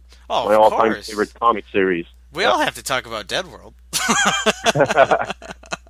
I've been bugging Gary Groth for years to do something for him, and I didn't manage to get anything yet. Oh, we'll talk after we're done recording. No, that's really cool. So 12 years in, where does the series go from here? Well, the story, like at the fourth issue, I thought I was going to wrap it up, but people kept asking for more. I was like, well, cool. I'm going to keep at it then. So when the fifth issue came out, Fright World Studios offered to publish it, and he encouraged me to like really get into details, like develop the characters more. So that's what I did, and I took it in a different direction, and I made it more. The aim is to be more epic, and there's like a geographical route. It starts off in Detroit, and then it moves across Canada, and it ends up in Quebec City, like one of the oldest cities in North America. Okay. So that's where the big showdown will happen. So at this point, you're 6 issues in? Yep. Okay. Yep. And you 6 did have... issues in. Oh, go ahead. I'm sorry. I was just going to say I have most of issue 7 done already, but I already started issue 8, and I started the Rise of the Blood Queen as well. So I have to discipline myself to finish one book. Well, let's kind of clarify. What all are you doing on the book? You're doing story and art, correct? Exactly. Yeah, and I asked guest artists to do their own take on my characters. Okay. And that would be where your crossover with Psycho Hunter came in, maybe? Yeah, I got in touch way back when I was I have to put you back in context. My first 4 issues were distributed through Diamond, and I got that deal thanks to Barnyard Press. And then some shit happened, which I don't need to go into, but that's where I met Joe Gomez from Psycho Hunter, and we kept in touch all these years. Okay. And when he started Virus Comics, then he got like really, he was really motivated, and he convinced me to do a crossover. I was only happy to do it.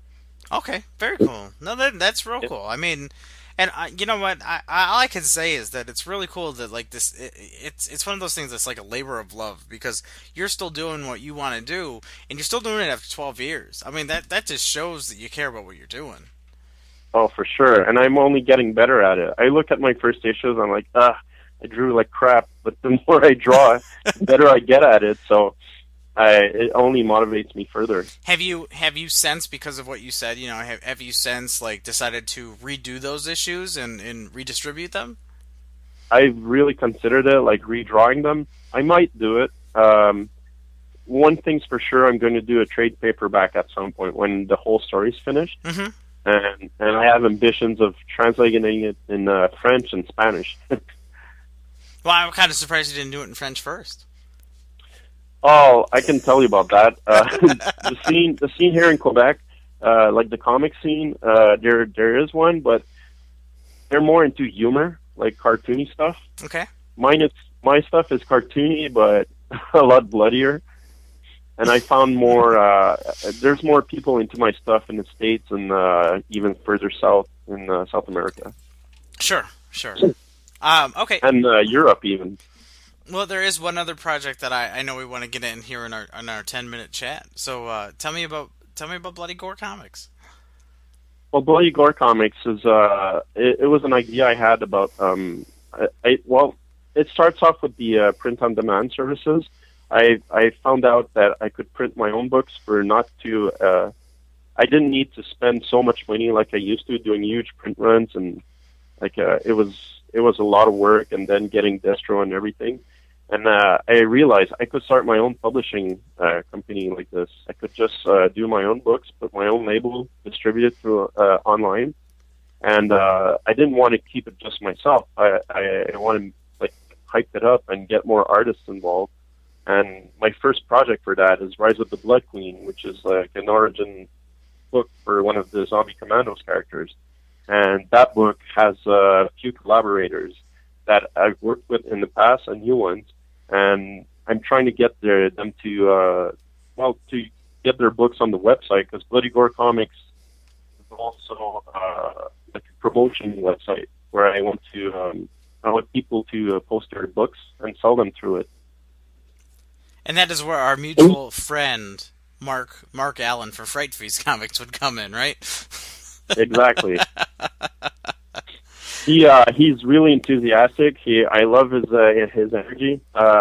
He's putting the pressure on me because I'm not done with the website. It's like, when is it coming? Is it ready? I'm trying, man. That's right, Mark. Shut up.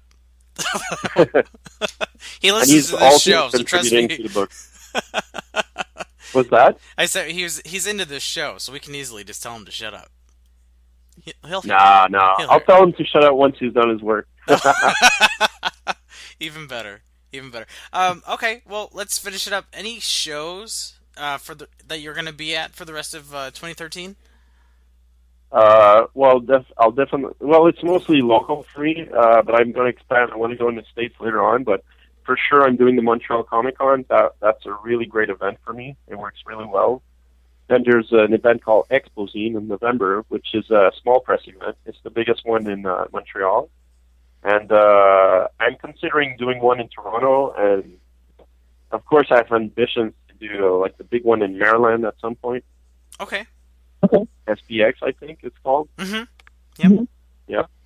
But for this year, it's going to be Montreal Comic Con and Exposine in Montreal. Very cool. So where can people go online to check out everything that you do? Well, there's zombiecommandos.com where there's I still need to update the site to put more stuff, but you can get a glimpse at the books there at zombiecommandos.com. Raisinlove.com, that's my personal site. It used to be, the name comes from my zine, so it just stuck with me. And that's where I post links to like galleries like Flickr and such. Because I do a lot of flyers for shows and T-shirts and album covers, so I put a lot of that stuff there. Very cool. Can we find you on Facebook or Twitter? I'm sorry? Can we find you on Facebook or Twitter? Yeah, on Facebook. Yeah, that's just look up my name. I have a page for Bloody Gore Comics as well. Twitter, I should get back into that. I don't post enough on that. Oh, that's all right. Yeah. Very cool. Steph, definitely thank you so much for taking the time. I think that like when people can hear you actually speak about the love and everything that you've put into all this, I mean, that kind of just speaks volumes to honestly how good it is. I've been able to read some of it, and I love every single minute of it. I mean, it's just fantastic. And for you to take the time to do this, dude, seriously, thank you. And don't stop. Just keep doing what you do. Oh, for sure, man. I love this. Our second Century Media Spotlight comes to us from Monsters Scare You with their new album, Die a Legend, coming out on July 9th. This is Smiling's My Favorite.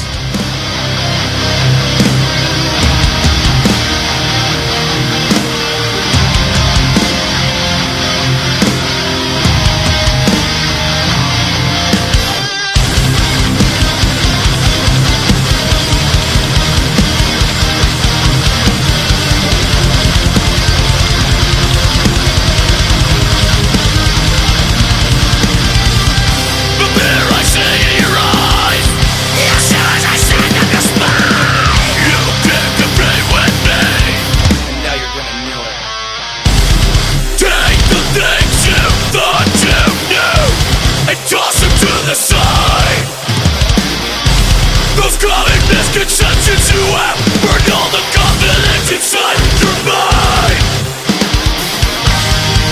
And now I'm going for the throne.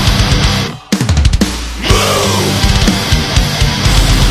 out of my way before you get trapped in my wake. And that's the way that it's gonna be. 'Cause I'll be dead before I make the mistake to let you share the limelight with me. Don't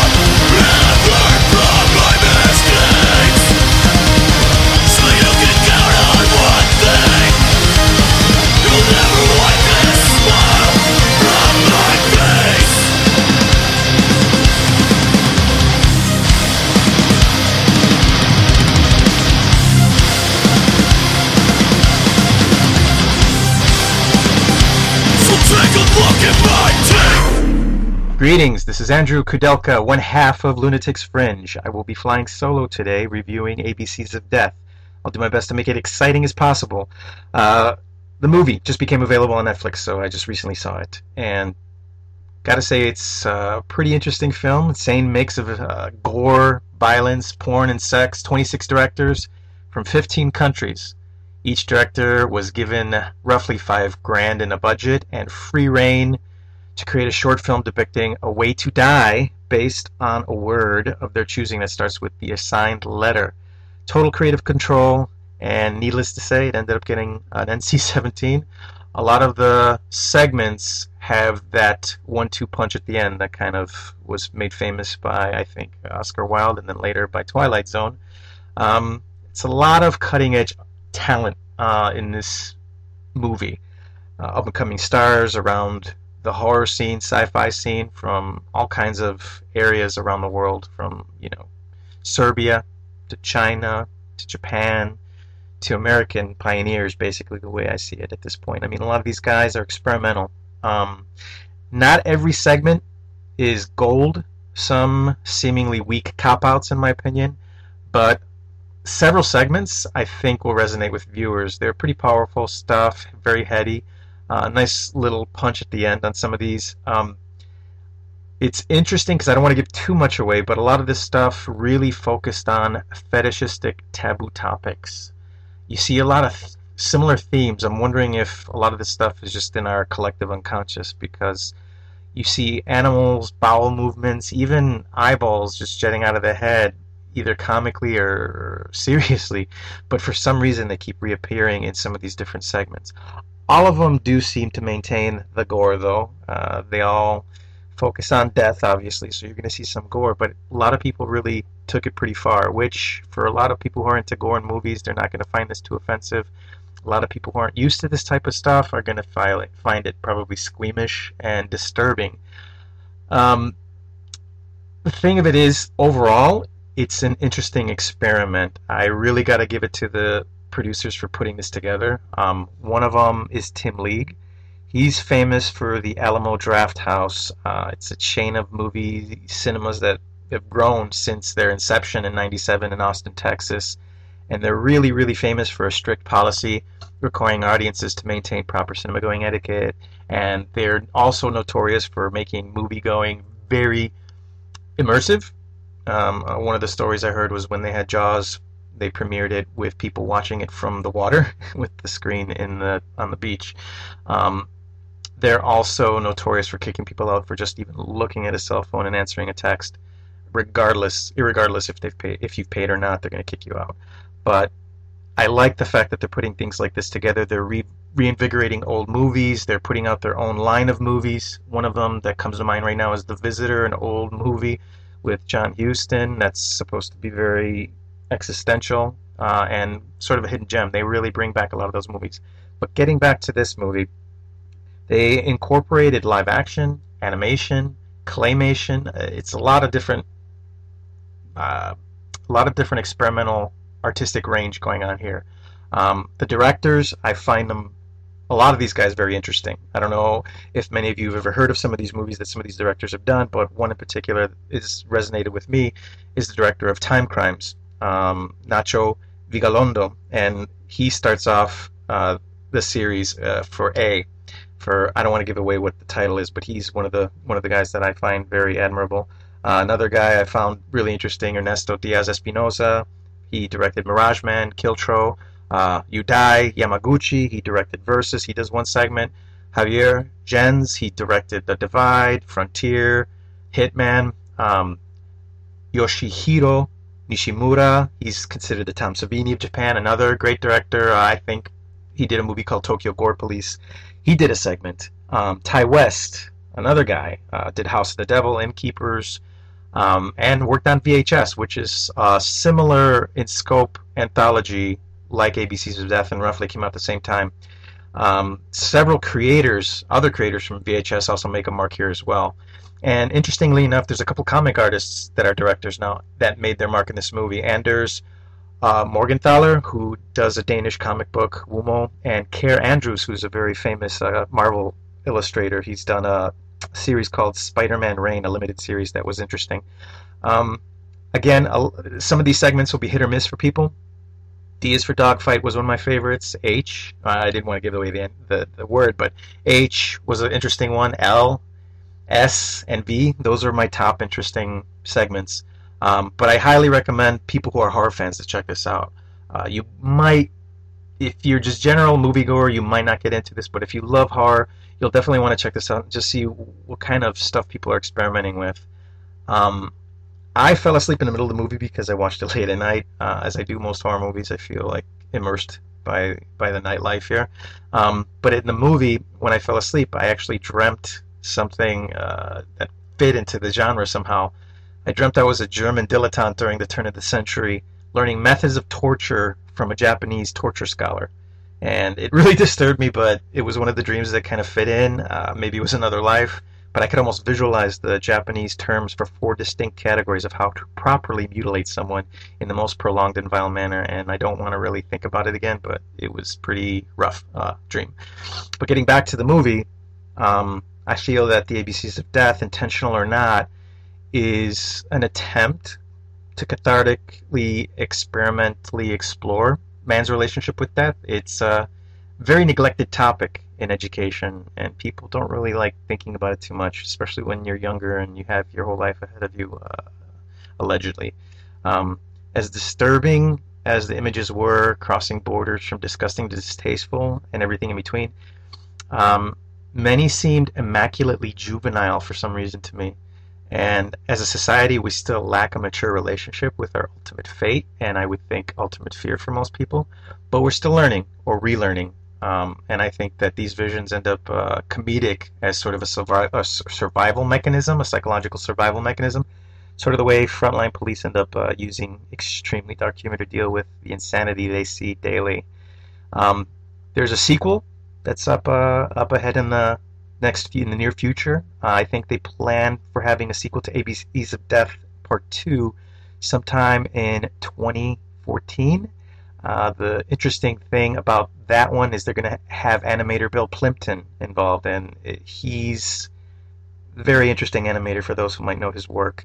They also have the writer-director of Splice, Vincenzo Natali, and Sion Sono, director of Suicide Club, and even the Soska sisters, really up-and-coming talent. They're the writers-directors of a movie called American Mary.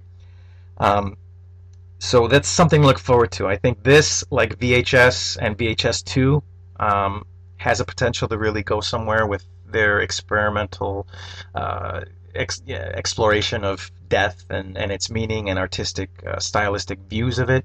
But it's worth checking out. For you horror fans out there, give it a try. If you don't like it, zoom into maybe another letter and see if it works for you. And they're not very long. Each segment's maybe about roughly 5 to 10 minutes, if not less. The video coming up, or I'm sorry, it's on video. You can get it on video. You can get it on Netflix if you're interested.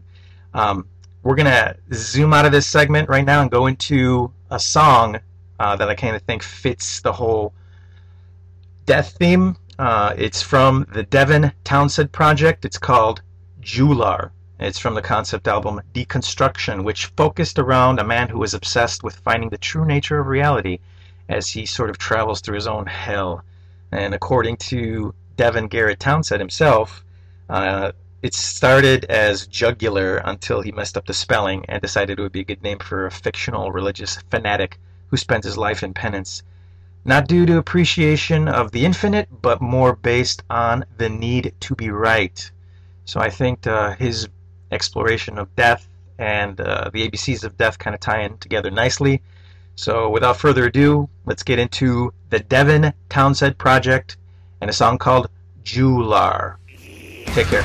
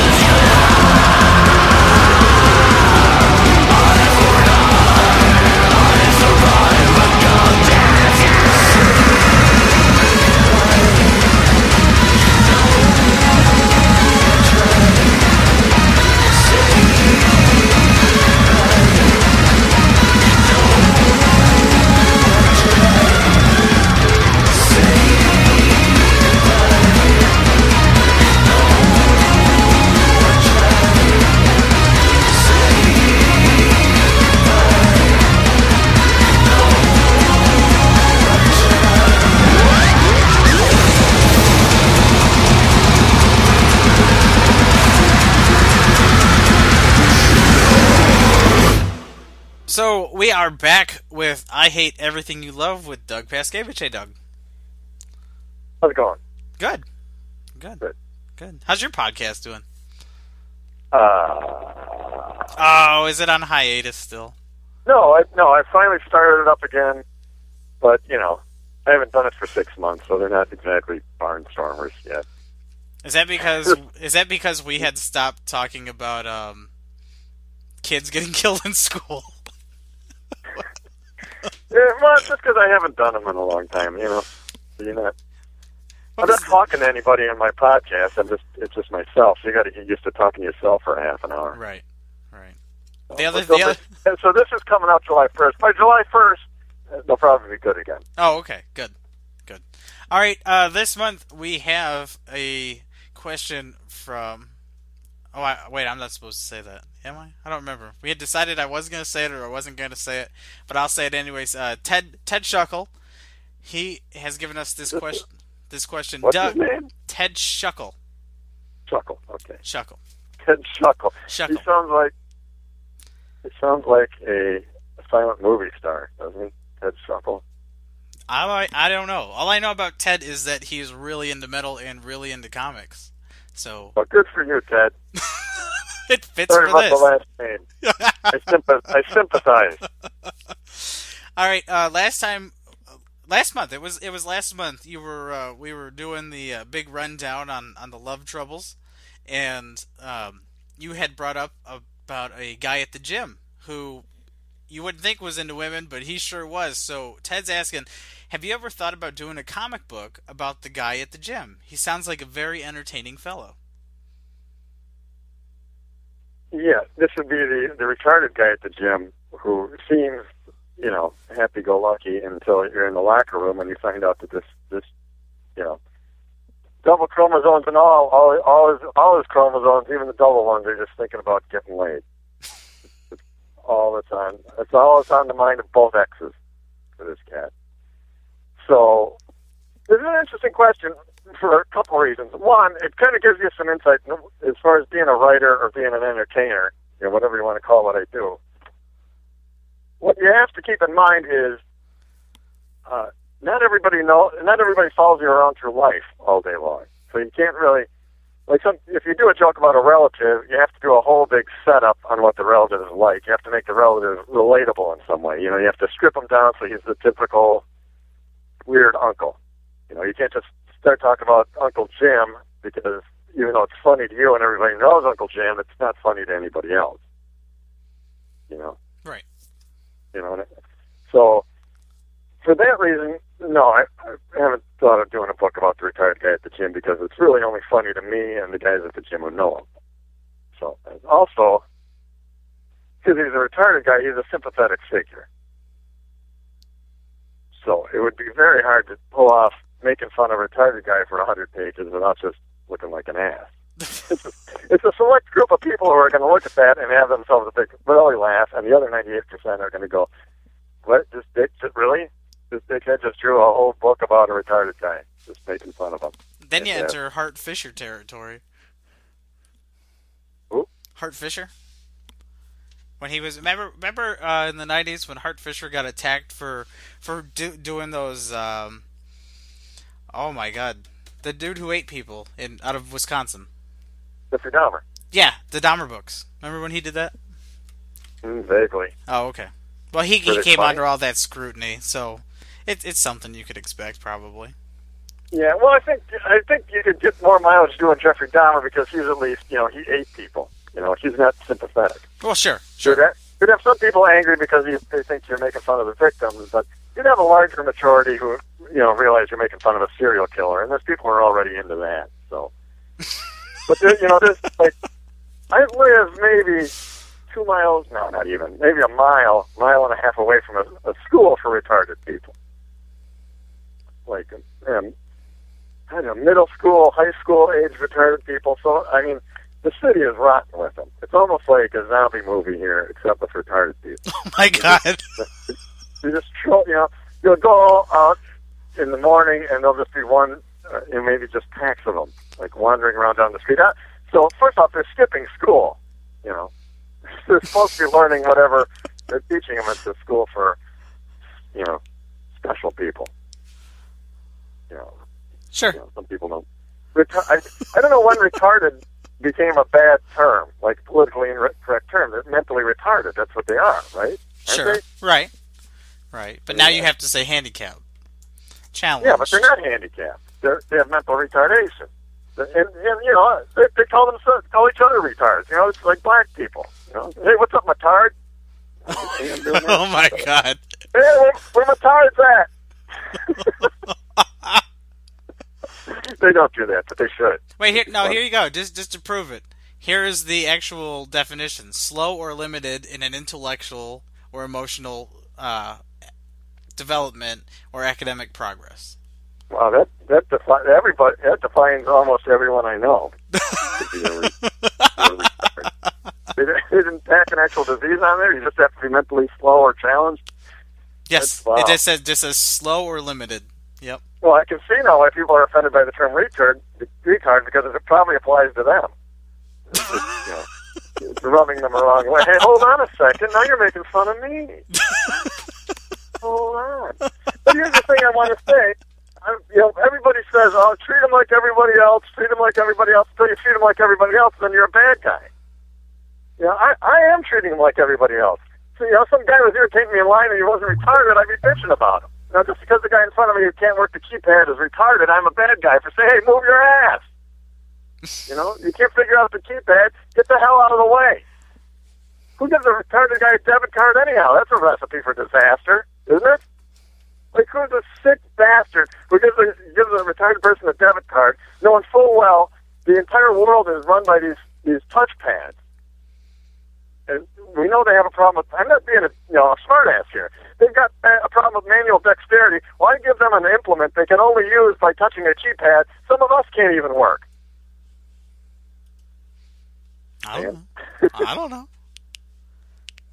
Anyhow, my point is, they shouldn't be off limits. Because, like the guy at the gym, sure, he's got some problems and he's slow. He's got a 60 or 70 IQ. Honestly, but he's still a person. And there's people with 60 or 70 IQs that are good people, and people with 60 or 70 IQs that are assholes. So why should I give them a break? Why do they get a break? Why do we automatically assume that they're okay? Some retired guy could be just as big an a-hole as anyone else. Why do we automatically look at them and go, "Oh, he must be all right"? And anything they do, we go, "Well, that's because of this," or "Well, that's because of that." You're not trying to be a jag.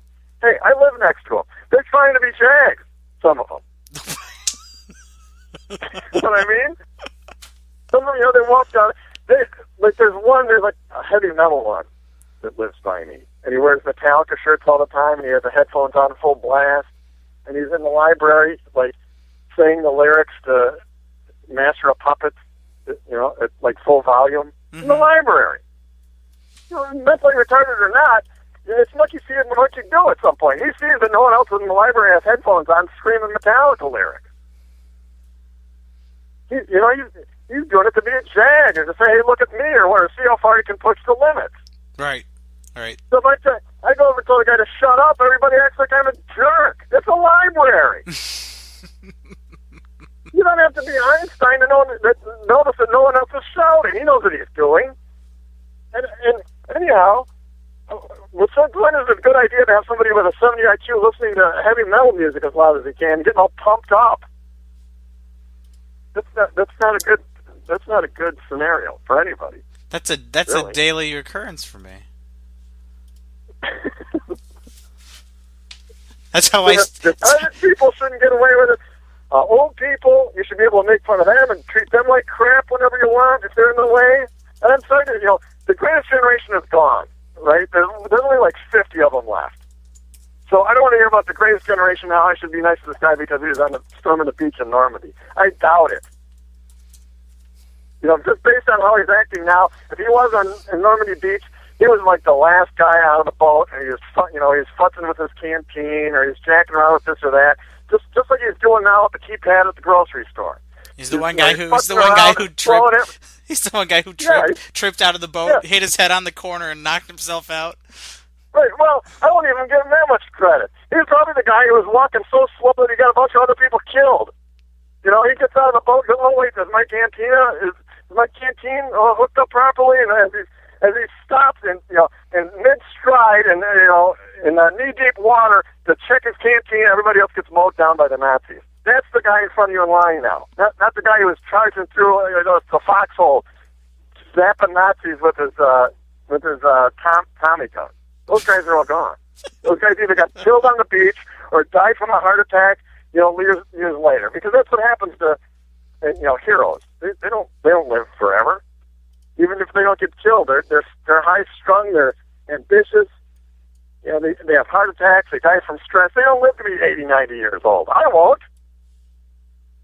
So the old people we got now, they should all be treated like in the way a-holes that they are. Same thing with retarded people, and frankly, ugly people too.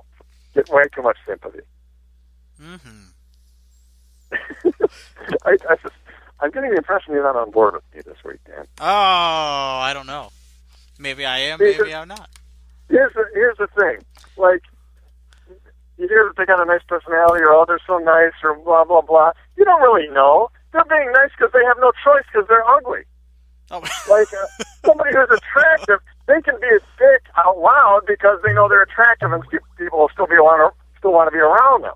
Of course. An ugly person doesn't have that option, and they know that. So they're not really nice. They're just acting nice, for self-preservation, just to have some companionship. But they can be as big an asshole as anybody.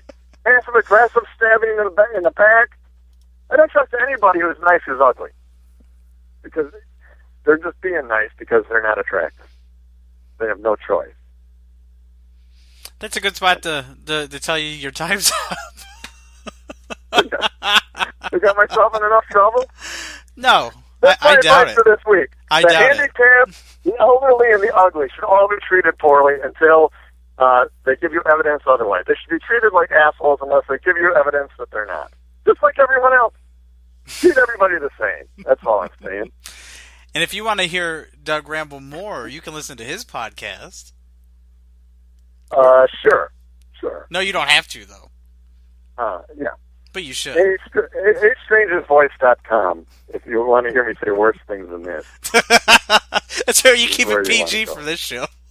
Yeah. The show I'm recording this week is about two teenage boys who murdered their grandmother with a hammer and a hatchet.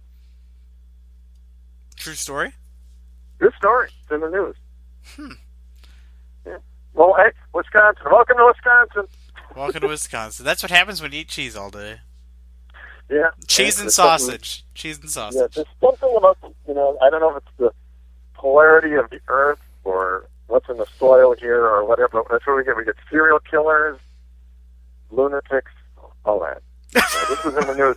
And this happens here so often, Dan. You didn't even know about it. You only live like 90 miles away.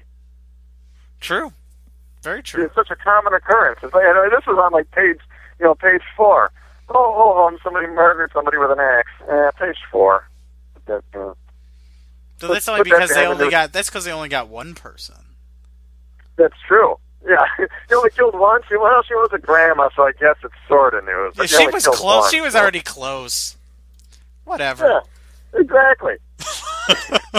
Exactly. Hey, it's 2013. If you're not gonna whack a whole preschool, we're not giving you page 1. You got to dial it up. I mean, using a hatchet, that's quaint and all that. It gives it a little bit of sexy, but you only killed one person. So. Son of a bitch. Try that in Idaho or Nebraska. Maybe you'll get some news. This is Wisconsin. Just dial it up.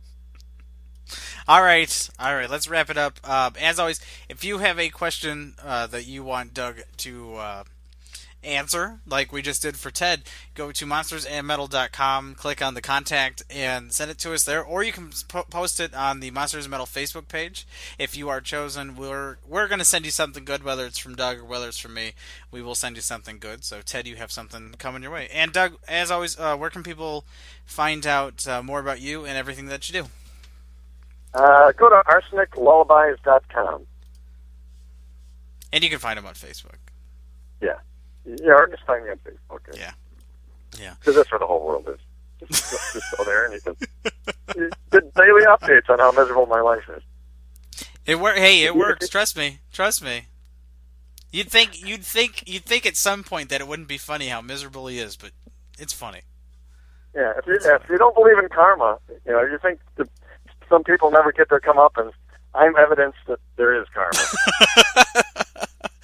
I make money drawing horrible comic books, about Nazis and aborted fetuses, and I get it every day.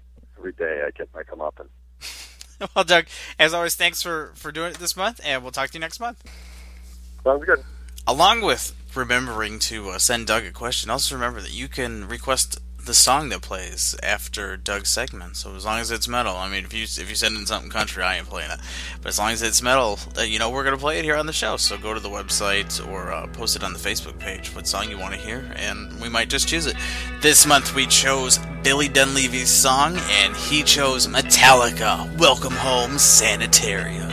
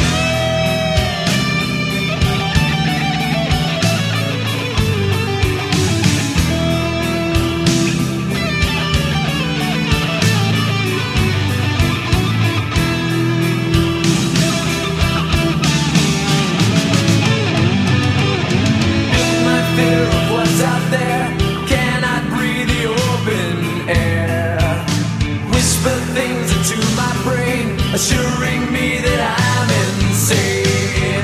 They think our heads are in their hands, but violent use brings violent plans. Keep him tight and makes him well. He's getting better, can't you tell? No more can they keep us in. Listen, damn it, we will win. They see it right, they see it well, but they think this saves us from our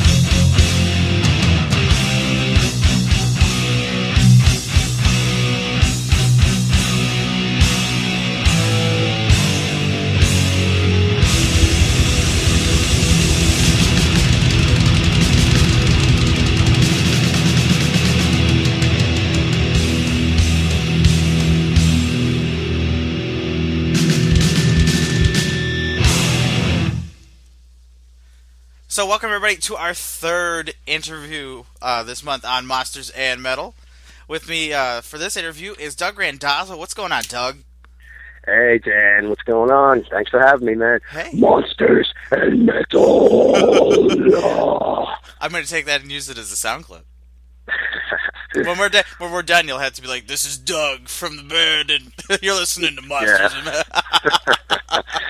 All right. No, I'm really happy to have you on because you're one of these awesome guys who actually crosses both genres of what we're trying to do here on the show. And you do comics and you do music, and that's something that we absolutely love. So let's first talk about the comics side of things. Excellent. You have this amazing dark anthology that you have got to tell everybody about.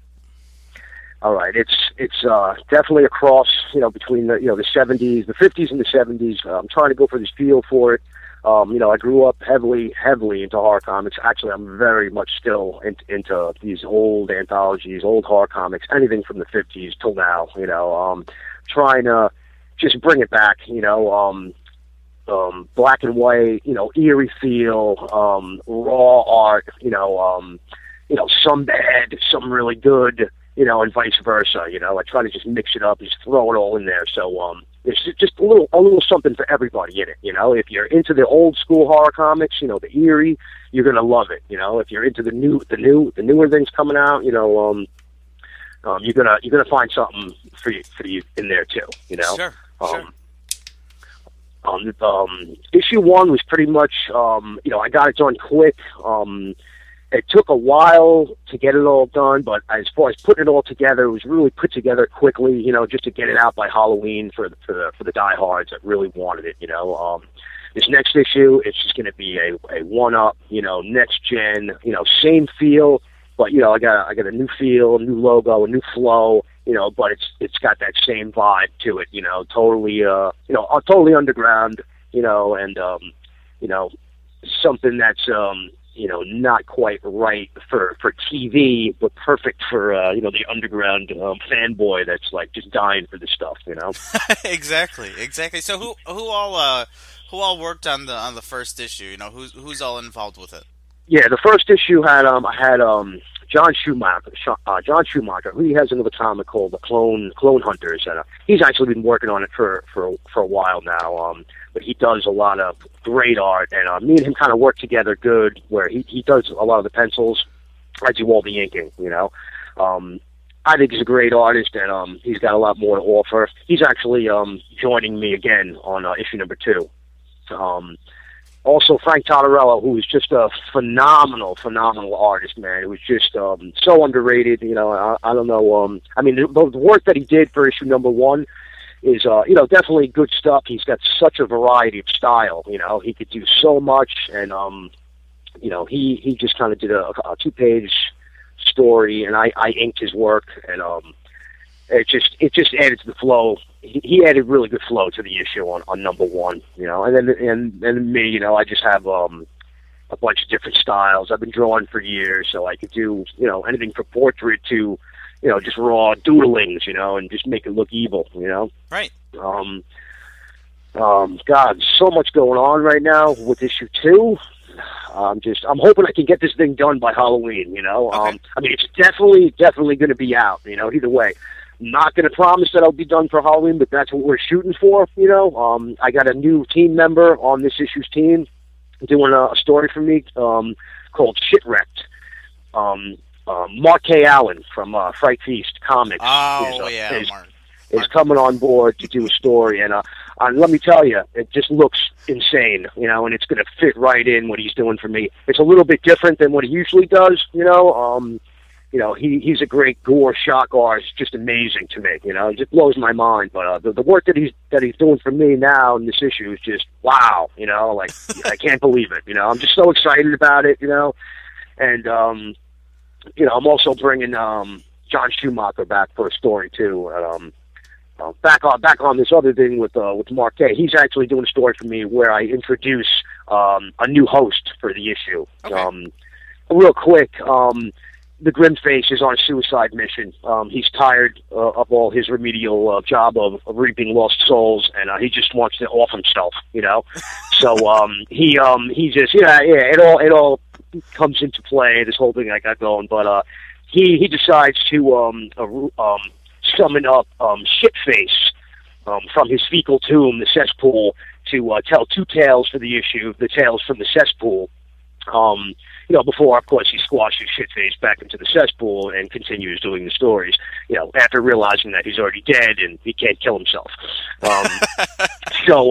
It's pretty, you know, I want to really go for this whimsical feel with it, you know. Sure. It's like, you know, he's scary, he's deadly, you know, we're all going to die, but, you know, you just look at him and you want to laugh, you know? Right. Now, that's really cool. That's really cool. So, yeah. How has issue 1 gone over so far? What are people saying about it? Issue 1... Oh, you know what? Surprisingly enough, it's really doing well. I mean, it came out in October of 2012, and, you know, it's a very, very small print run. I do have some copies left, but considering how long it's been out, I've sold a lot of copies of this book so far, you know?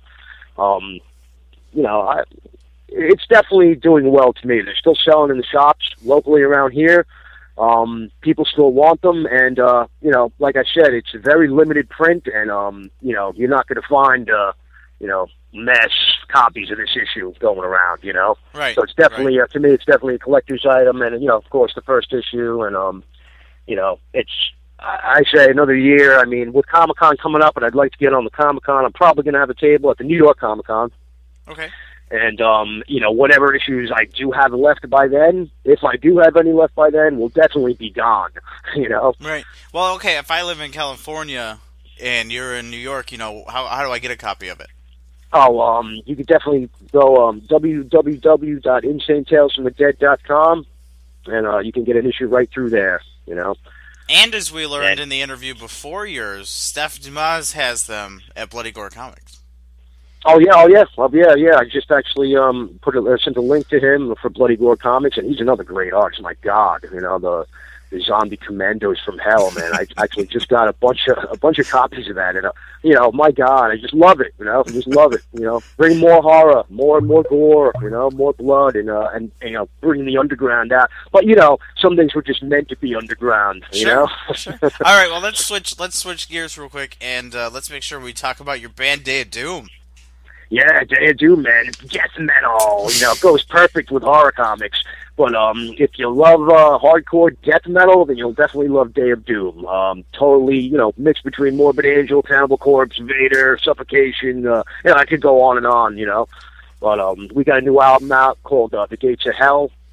And, you know, right now we're actually shopping it around for a label, but it is out, and you can get it through the Insane Tales from the Dead website. If you just flip through the pages, there is a Day of Doom page on the Insane Tales site where you can get a CD, you can get a shirt, you know, and you know, you can find out show dates and stuff like that. You know, we got a bunch of shows coming up. One is actually tonight, but you know, it's going to be pretty big. But I got some other shows. People will hear this starting in July, just so you know. Yeah. Okay. I could throw some show dates out there. Do it. We got Friday, July 26th, Secaucus, New Jersey, at the Blue Room. We got Saturday, August 10th, Poughkeepsie, New York, at the Pickwick Pub. And we got Saturday, September 7th, Brooklyn, New York, at the Trash Bar. This is all Bill Eckhoff, A&D Entertainment, man. So he's doing a lot of management, getting some shows, and you know, anybody that wants to come down, check out some great music, and you know, pick up a CD, and also, you know, pick up a great horror comic. Come down, support the scene, have a great time, you know. Very cool. And it should be great, you know.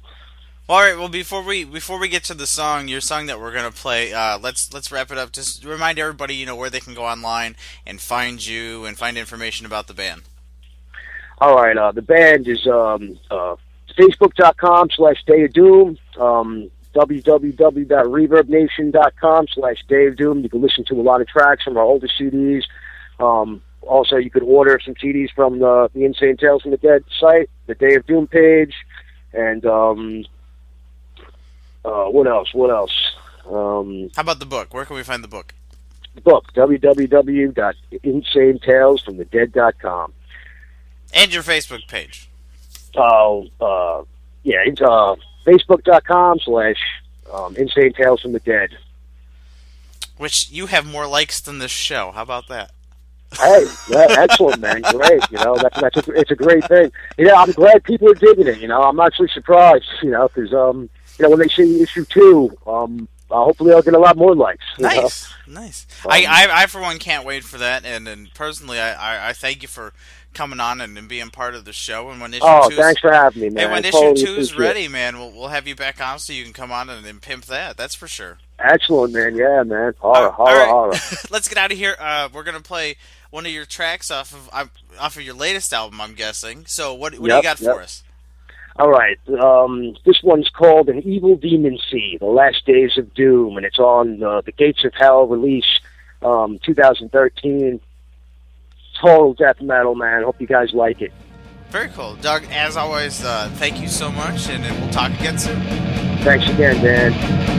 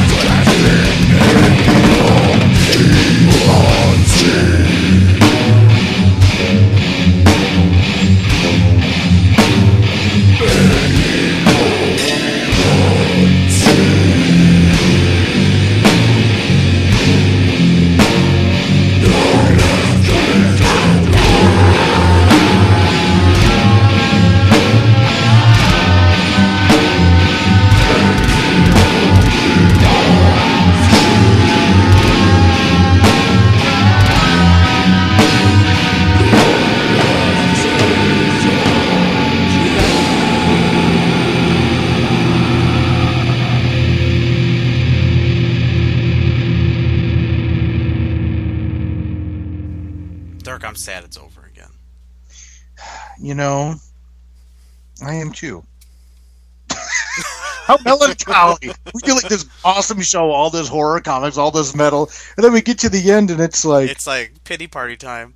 Lonely, I'm so lonely. It'll be another month before we get to talk. I know. And people have to use this to hold them over for a month. Exactly. All right, well, let's get to it.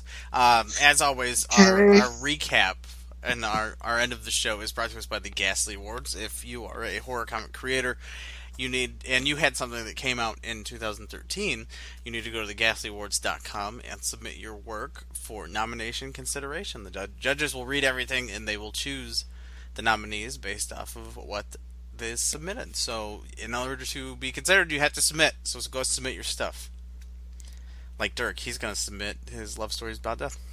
Love Stories to Die For, yes. Oh, see? I'm still thinking the old title. But now it's Love Stories to Die For. Okay. Yes. But I will be, rest assured. Well, Love Stories About Death was up for Best Webcomic. It was. This is my year. All right, so this month the Ghastly Award judges want you to take a look at the books that they enjoyed the most. Denise Dutton really enjoyed 2 books. She enjoyed that American Vampire one-shot. I think it was one-shot. I don't know. I didn't read it. It's like Long Road Home or something like that. And she also is enjoying Crossed. And I have to say, I'm enjoying the living hell out of Crossed at the moment. Christos Gage is destroying this story. So definitely check out Crossed if you haven't in a long time, like I hadn't in a long time.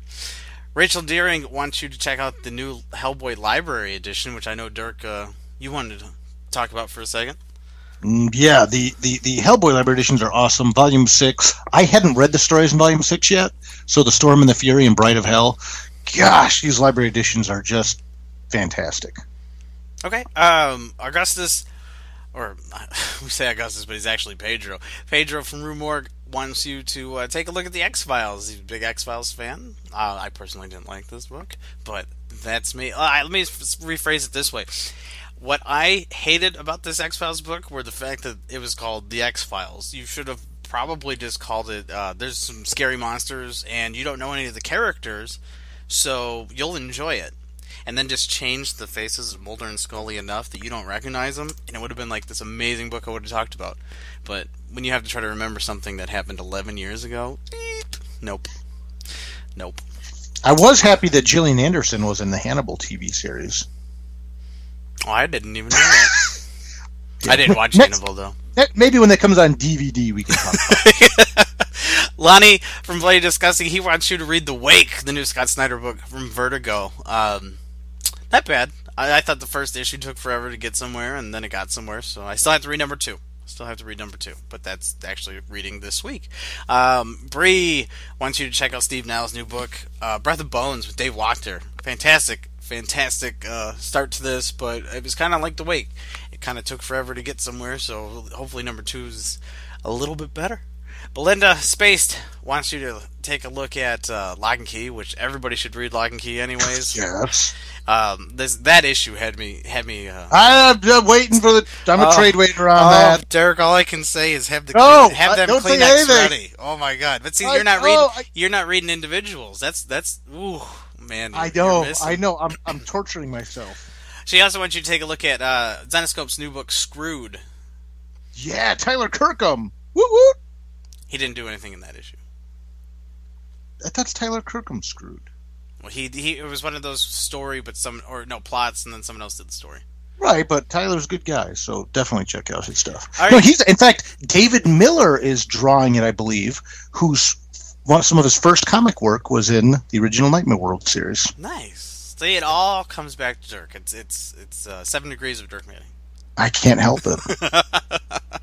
Mike Howlett wants you to take a look at the new issue of Haunted Horror from IDW, which collects the classics. And me, I'm suggesting this month that you take a look at Chillers Volume 2 from Chance Fusion. I thought that as good as the first volume was, that this volume just took it up a whole nother notch because it was absolutely fantastic. And the story. Chillers Drive-In? No. This is just Chillers, and it's based off of the Troma film. chillers. The story in it that really jumped out to me was Gary Reed's story, which I thought could easily turn into at least a miniseries, if not an ongoing. So hopefully I'll just harass the living hell out of him, and that'll happen. Oh, and one other book that was recommended that you check out would be Lust from the 44 Flood crew, who were on this episode. So you have that. So how about you? What'd you like this month? As you said, Hellboy Volume 6, the library editions, man, if anyone ever wants to treat themselves, totally check that out. But I'm going to say my issue was Lazarus #1 by Greg Rucka and Mike Lark. I kind of picked this up on a whim.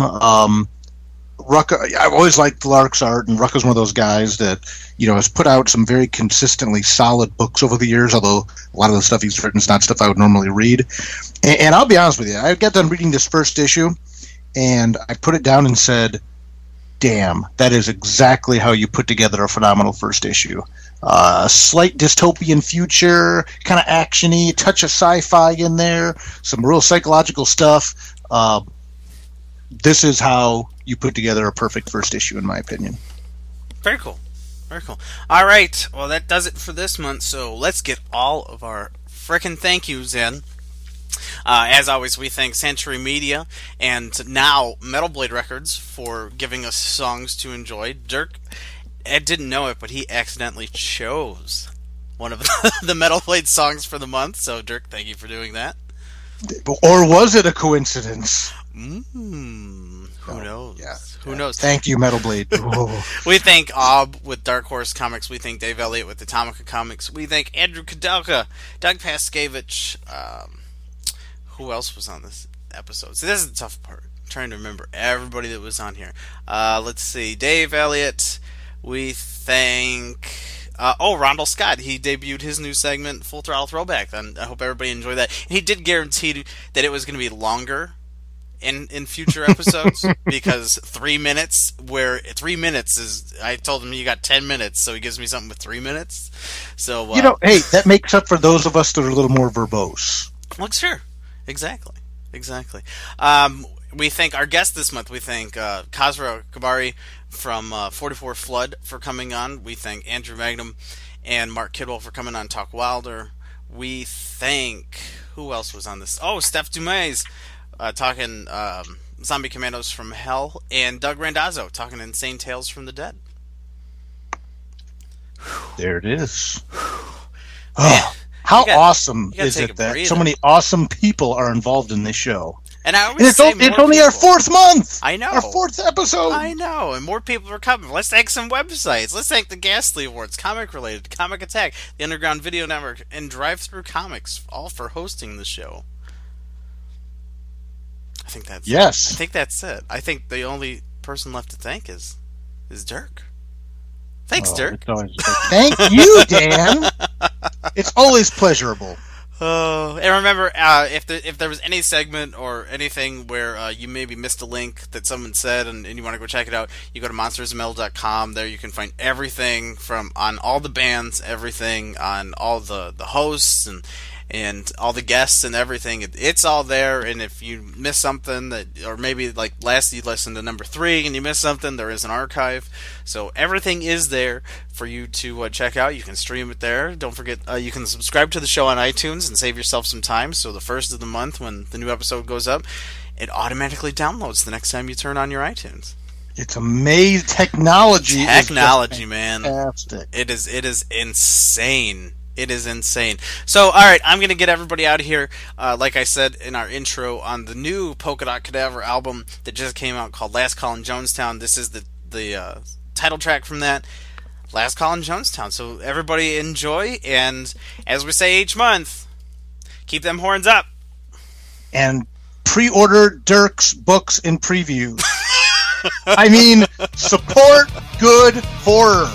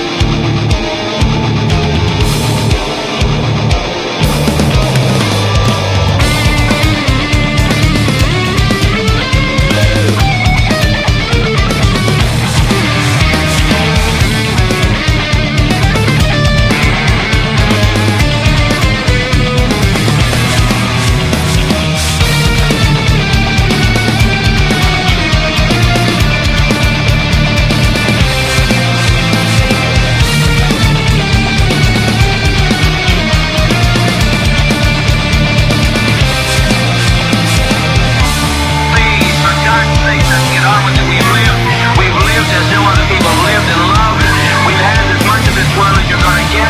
Let's just be done with it. Let's be done with the agony of it. From the time you were a child to the time you get great, you're dying. Robbed us of our land, they've taken us and driven us, so we tried to find ourselves. We tried to find a new beginning, but it's too late. You can't separate yourself from your brother and your sister. Die with a degree of dignity. Lay down your life with dignity. Let's go! Let's go! Let's go, don't stand by themselves. Follow the hemlock, drink from the cup. Let's go! Let's go! Let's go, don't stand by themselves. Follow the hemlock, drink from the cup.